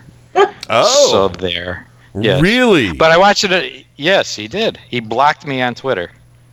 Wow. To this day, he holds a grudge. Hey, Dinesh D'Souza blocked me. Oh well, you got and Roseanne from the Roseanne Show. Yeah. Well, you'd be happy to know the mayor. The mayor of San Juan just said that throwing paper towels at people is not in the American spirit. No, she just said that. Yeah, she just said that. God damn it! Well, I'm sorry, Rocky Mountain Mike. She became our first woman president. Well, that could be awesome. But I got to say, Rocky Mountain Mike had a funny comment. He's not here right now, but he said Trump was throwing out paper towels to the crowd in Puerto Rico because he wanted to remind them that he was the quicker fucker-upper. Yeah. So that was good. But anyway, I want to play this audio. Rain, you sent this my way, and thank you so much. You did a lot of good research for audio for the show tonight. Seth Meyers. And this is all about Trump and Puerto Rico, and we have this in 3 parts. It was a very long video, but I got the first 4.5 minutes of it, and it was Seth Meyers is in the first part, and then one of his writers, Jenny Hagel, who's actually Puerto Rican, had a little bit of a response, but. Let's listen to Seth Meyers' setup here. Every week, it seems like we've seen Donald Trump at his worst, and every week he finds a way to sink lower. And now, with his response to the crisis in Puerto Rico, we are witnessing once again the very real consequences of electing a lazy, ignorant racist as president. For more on this, it's time for a closer look. The scale of the humanitarian crisis in Puerto Rico cannot be overstated. Over 3 million U.S. citizens living there have been without power. More than half the population doesn't have access to clean drinking water. Food is scarce, roads are damaged, and gas has been in short supply. And yet our president seems to know only one thing about the situation, that Puerto Rico is an island. It's on an island in the middle of the ocean. It's out in the ocean. This is an island sitting in the middle of an ocean, and it's a big ocean. It's a very big ocean. This is an island surrounded by water, big water, ocean water. The whole thing's like getting a situation report from a cartoon caveman. But it's not fair to keep harping on the fact that Trump is dumb. Let's not forget, he's also lazy. The day after Hurricane Maria made landfall in Puerto Rico, Trump jetted to New Jersey to spend a long weekend at his private golf club. The sense of urgency didn't begin to penetrate the White House until Monday, when images of the utter destruction and desperation and criticism of the administration's response began to appear on television. So Trump literally needed the TV to tell him to help Puerto Rico. It did. He needed the TV to tell him he was a piece of shit. And then he went down there, and unfortunately, he's still a piece of shit. And fortunately, the TV is still saying you're a piece of shit. But there was another bit that was a little bit more visual about a golfer that I cut out from this. But unless you guys have any quick comments you want to make before I get to the next part, Seth Meyers hands it off to Jenny Hagel, this is pretty amazing stuff. And by the way, anybody who can speak Spanish, listen up. There might be some curse words coming up that only you can understand. So, but here's part 2 of a closer look from Seth Meyers. And on top of that, Trump's acting Homeland Security director made things worse when she called the recovery effort a good news story. And when she heard that comment, the mayor of San Juan was understandably frustrated, pleading in interviews and press conferences for more help and a greater sense of urgency for the people of Puerto Rico. And in return, Donald Trump did what any leader would do. He berated the people begging him for help. President Trump is attacking the mayor of San Juan in a barrage of early morning tweets. The mayor of San Juan, who was very complimentary only a few days ago, has now been told by the Democrats that you must be nasty to Trump. Such poor leadership ability by the mayor of San Juan and others in Puerto Rico, it's another tweet, who are not able to get their workers to help. They want everything to be done for them when it should be a community effort. Everything? They want electricity and drinking water, not Rihanna tickets and a new Tesla. Now, obviously, many Americans are angry about the president's choice to lash out at the mayor of San Juan instead of focusing on hurricane relief. But no one is madder than Puerto Ricans themselves. One of our writers, Jenny Hagel, is Puerto Rican, and she's here to comment right now. Welcome, Jenny. Thank you, Seth. First of all, can we see a clip of Mayor Cruz being nasty, please? When you're drinking from a creek, it's not a good news story. When you don't have food for a baby, it's not a good news story. Damn it, this is not a good news story. This is a people are dying story. This is a life or death story. If you think that's nasty, you've never seen a Puerto Rican woman get mad. She didn't even throw her shoe. You don't believe me? One time during a parent-teacher conference, my mom told my teacher to go to hell. And my teacher was a priest. Oh, look at that. Look at that. We gotta give her a rim shot for that. But yeah, how prescient was that? Prescient. She was like, she didn't even throw her shoe, but Trump went down there and threw paper towels at people. And if you watch that video, seriously, if you watch the video of Trump throwing around paper towels, people, they were like, oh, what the fuck? When he threw the first roll. And they were like, oh, yeah, okay, we'll toss him around like a beach ball for a second. And then they were like, well, I guess he wants us to keep him. I mean, it was madness. Madness. It was bread and circus or yes, bread and circuses. Yeah. Mm-hmm. Bread and circuses. Well, what it was like. It was like when the it was like in Game of Thrones, like when the king threw coins down and watched the peasants diving for laughing at them because look at them diving for pennies or whatever the hell he was throwing. That's what it reminded me of. Like, here, peasants, fight over the paper towel. Yeah. Well, those peasants were not Puerto Rican women. No. Well, I don't know. I'm not kidding. I've met, and this is what I loved about this. It looked like a lot of dudes in that crowd. It looked like a lot of dudes in that crowd. They probably brought them down from Washington. They reminded me of, I don't know if you remember the 2000 election when they were counting the Chads and they had the Brooks Brothers suit riot. Roger Stone. Yeah, you remember that? Yeah, yes. Yeah, that's what it reminded me of. That Netflix documentary. Yeah, well, that's what it reminded me of. Like when they brought those people down from, they all had, surprisingly, they all had iPhones, if you noticed. And they all had cell reception.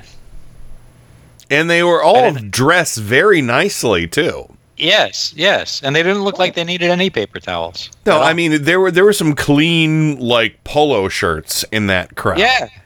And the people in the Chris Cuomo piece that Rain sent along, nobody was wearing a clean polo shirt. They had muddy Crocs. Oh, yeah. I mean, the kids carefully walking across the floor, and I don't even think they were Crocs. They looked like slippers from a hospital. and they were carefully walking across the cement pad of their home so they didn't slip as they carried heavy items from the house from one part to another. I didn't even think to judge that audio, or that video, but damn it.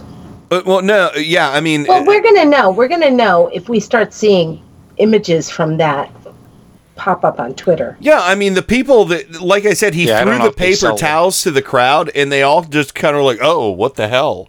I don't need paper towels. Yeah. It wasn't like, people were, again, the first time he threw those paper towels, the first instinct was to bat him around like a beach ball at a Nickelback concert. Yeah, they didn't even know what he was doing. Yeah. Yeah, I mean, I'm sorry I mentioned Nickelback. I know it's been a traumatic show tonight, and it's really wrong for me to bring up Nickelback in this. It's just wrong. Next thing you know, I'll be talking about Darius Rucker. So go ahead. He kept throwing them like here, and I don't watch the Game of Thrones, but he did. He kept throwing them like, who's going to catch this? Once again, he has no empathy. He has no understanding that this is not fun. None of this is fun for anybody. I was waiting for him to throw a can. Well, no, the thing is, somebody. The thing is, Rain, you were right in the first place, because what Joe mentioned from Game of Thrones, it is bread and circuses.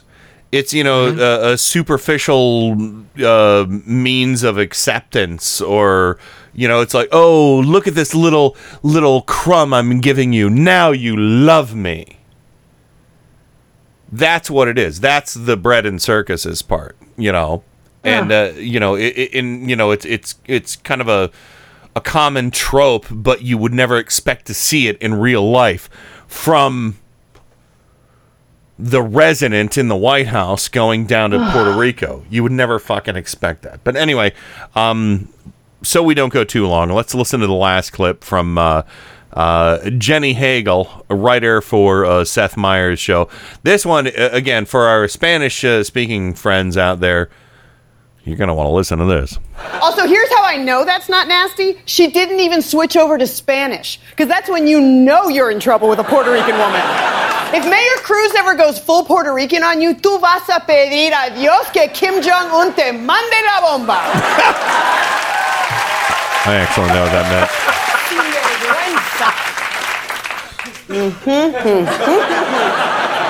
You might be thinking, well, if she didn't get that mad, maybe she's not Puerto Rican. But you know how I know she is? Because she's in the middle of a storm and she still looks good. Look at those glasses. Look at them. Look at those glasses. Meanwhile, you look like a hurricane hit you on a normal day. Mira, quit calling Mayor Cruz nasty. That's not the word you mean. You mean non-compliant. You're mad because you were challenged by a woman of color. Mm-hmm. You're mad that a woman of color is more compassionate and better at her job than you because you don't like us. And I know why. It's because we have the thick, wavy hair you so desperately crave. I lose more hair in the shower in the morning than you have on your whole head. You zanahoria arrugada. So remember, if you know what's good for you, don't step to a Puerto Rican woman. You can't handle it. Gusano parlante con cara de dragón y manos como una muñeca fea. Holy shit. Amen. Wow. Amen.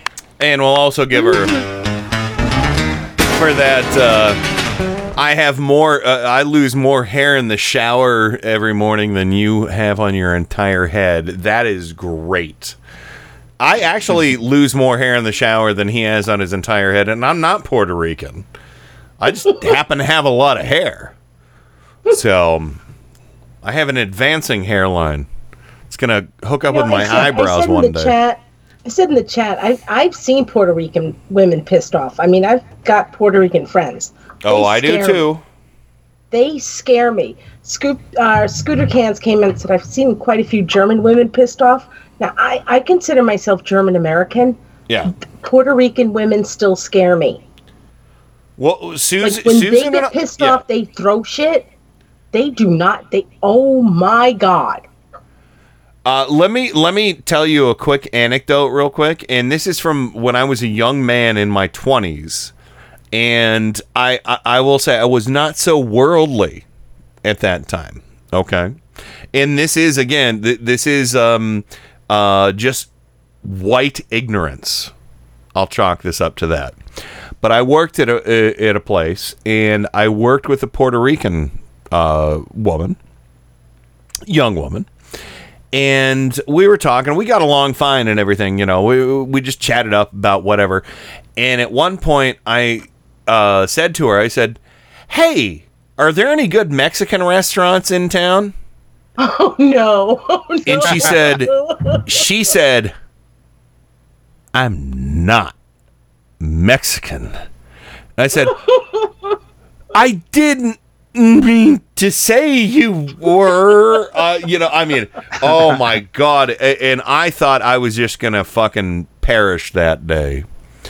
Oh my God, that's hilarious. I mean, but again, I was a young man. I was ignorant, but I learned my lesson that day, because I'll tell you what, if looks could have killed, if she had weaponized that look and gotten a patent and the NRA had pushed it through Congress, I would be dead. I would be dead. Because, that was, again, just white ignorance, just a ignorant young 20-something dude. And, hey, so do you know a good Mexican restaurant? Oh no! It was, it was bad. You look like a nice Mexican girl. Oh. No. You piss them off? No. Well, I mean, and it goes to the insensitivity and, just ignorance. Again, and I was ignorant at that point, too, I'm not going to deny it. I think I'd like to think I've come around, but anyway, so that was my quick little anecdote. But yeah, so let's go ahead and wrap things up right now. See that look? I think that look is genetic. It probably was genetic, but it also was, again, righteous fury like I've had tonight for my reasons. Yeah. But yeah, I mean, granted, no lives were lost in with my ignorance. But True. It still was ignorance, and ignorance needs to be addressed, and you need to change and make yourself better. So, all right, I'll tell you what, let's go ahead and wrap up the show right now. Joe, what do you have on the way out of the program tonight, sir?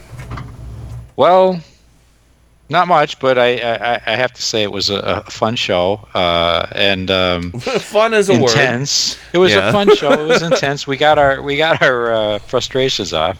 Yeah. And I just hope that we get rid of this guy soon. That's all I can say. He's got to go. I feel like Barnacle. I can't stand this man anymore. From your lips to whatever's ears. It is. It is fatigue. Yeah. I mean, it's just fatigue with this man. And at the very least, I hope we elect a Congress next year that'll get rid of this guy. We shall see. Yeah, we'll see. Because it is. It's too much. And seriously, when I played this earlier, No, it's stupid. total accident, because I have two mice, I suppose, because I have one mouse on both computers, so they're mice. And I accidentally tried to click over to the chat room, and I played that when it was something very serious going on, and I'm like, no, I didn't mean to play that. I seriously didn't mean to play that. So. But it fit. These are the dangers of live radio, folks. All right, Rain, what do you have on the way out of the program? I guess all I have is that, yes, he's exhausting. And like I shared with you earlier, he's heartbreaking. Embrace each other. When you find out that one of your fellow members of the resistance is tired and exhausted, give them a pillow and said, and tell them, I'll pick it up, I'll take it until you can come back. Yep. And just be there for everybody, because. And you did that for me last night, and I can't thank you enough. We just have to do that. We have to do that. We have to listen to each other. Yes, we have to listen to a man who has no empathy, who doesn't even. I think that we're giving him too much credit when we think that he's doing this because of this, this, and this. I don't think he knows what he's doing. I think he's under so much stress that he can't even begin to think about what he wants to do. So he just sounds like a dumbass person who is trying to give a book report of a book he never read. It's like he's going to a tropical island, and he thinks it's like he can't picture going to a tropical island without just having a good time and partying in the streets. He's way out of his league. Yeah, he is. He's way out of his league, and I know it's doing a lot of damage to our country. But we need to be there for each other. We need to sit there and say, we resist. This is not normal. And whenever one of us says, I am too tired, just like I said, give them a pillow and tell them, it's okay. I got you. Or somebody else has you until you get some rest and are ready to wake up again and get back at it. Because and this also is where we are. This is serious shit. And also, please remind Trump of this. Forget it, Donnie. You're out of your element. Donnie, you're out of your element. Yeah, he's out of his element completely. So that's what I have tonight. Yeah. All right. Well, I appreciate it, Rain. I appreciate it, Joe. I don't have much else to say. Avatar of Rage, I think, is the name of tonight's show because Adam Hebert suggested that in the chat room, everybody. So that's what we're going to do. Yes. This has been... It's perfect. Avatar of Rage on Turn Up the Night with Kenny Pick. Good night. This October 3rd, 2017 edition. See everybody on Friday. That's it. Over and out. Rock and roll. God bless America. Time for go to bed. I'm finished. Goodbye. We now conclude broadcast activities. On behalf of the management and staff, we wish you a pleasant good night. Thank you. Good night, Lawrence. That's it. Woo! We're not ordinary people. We're morons.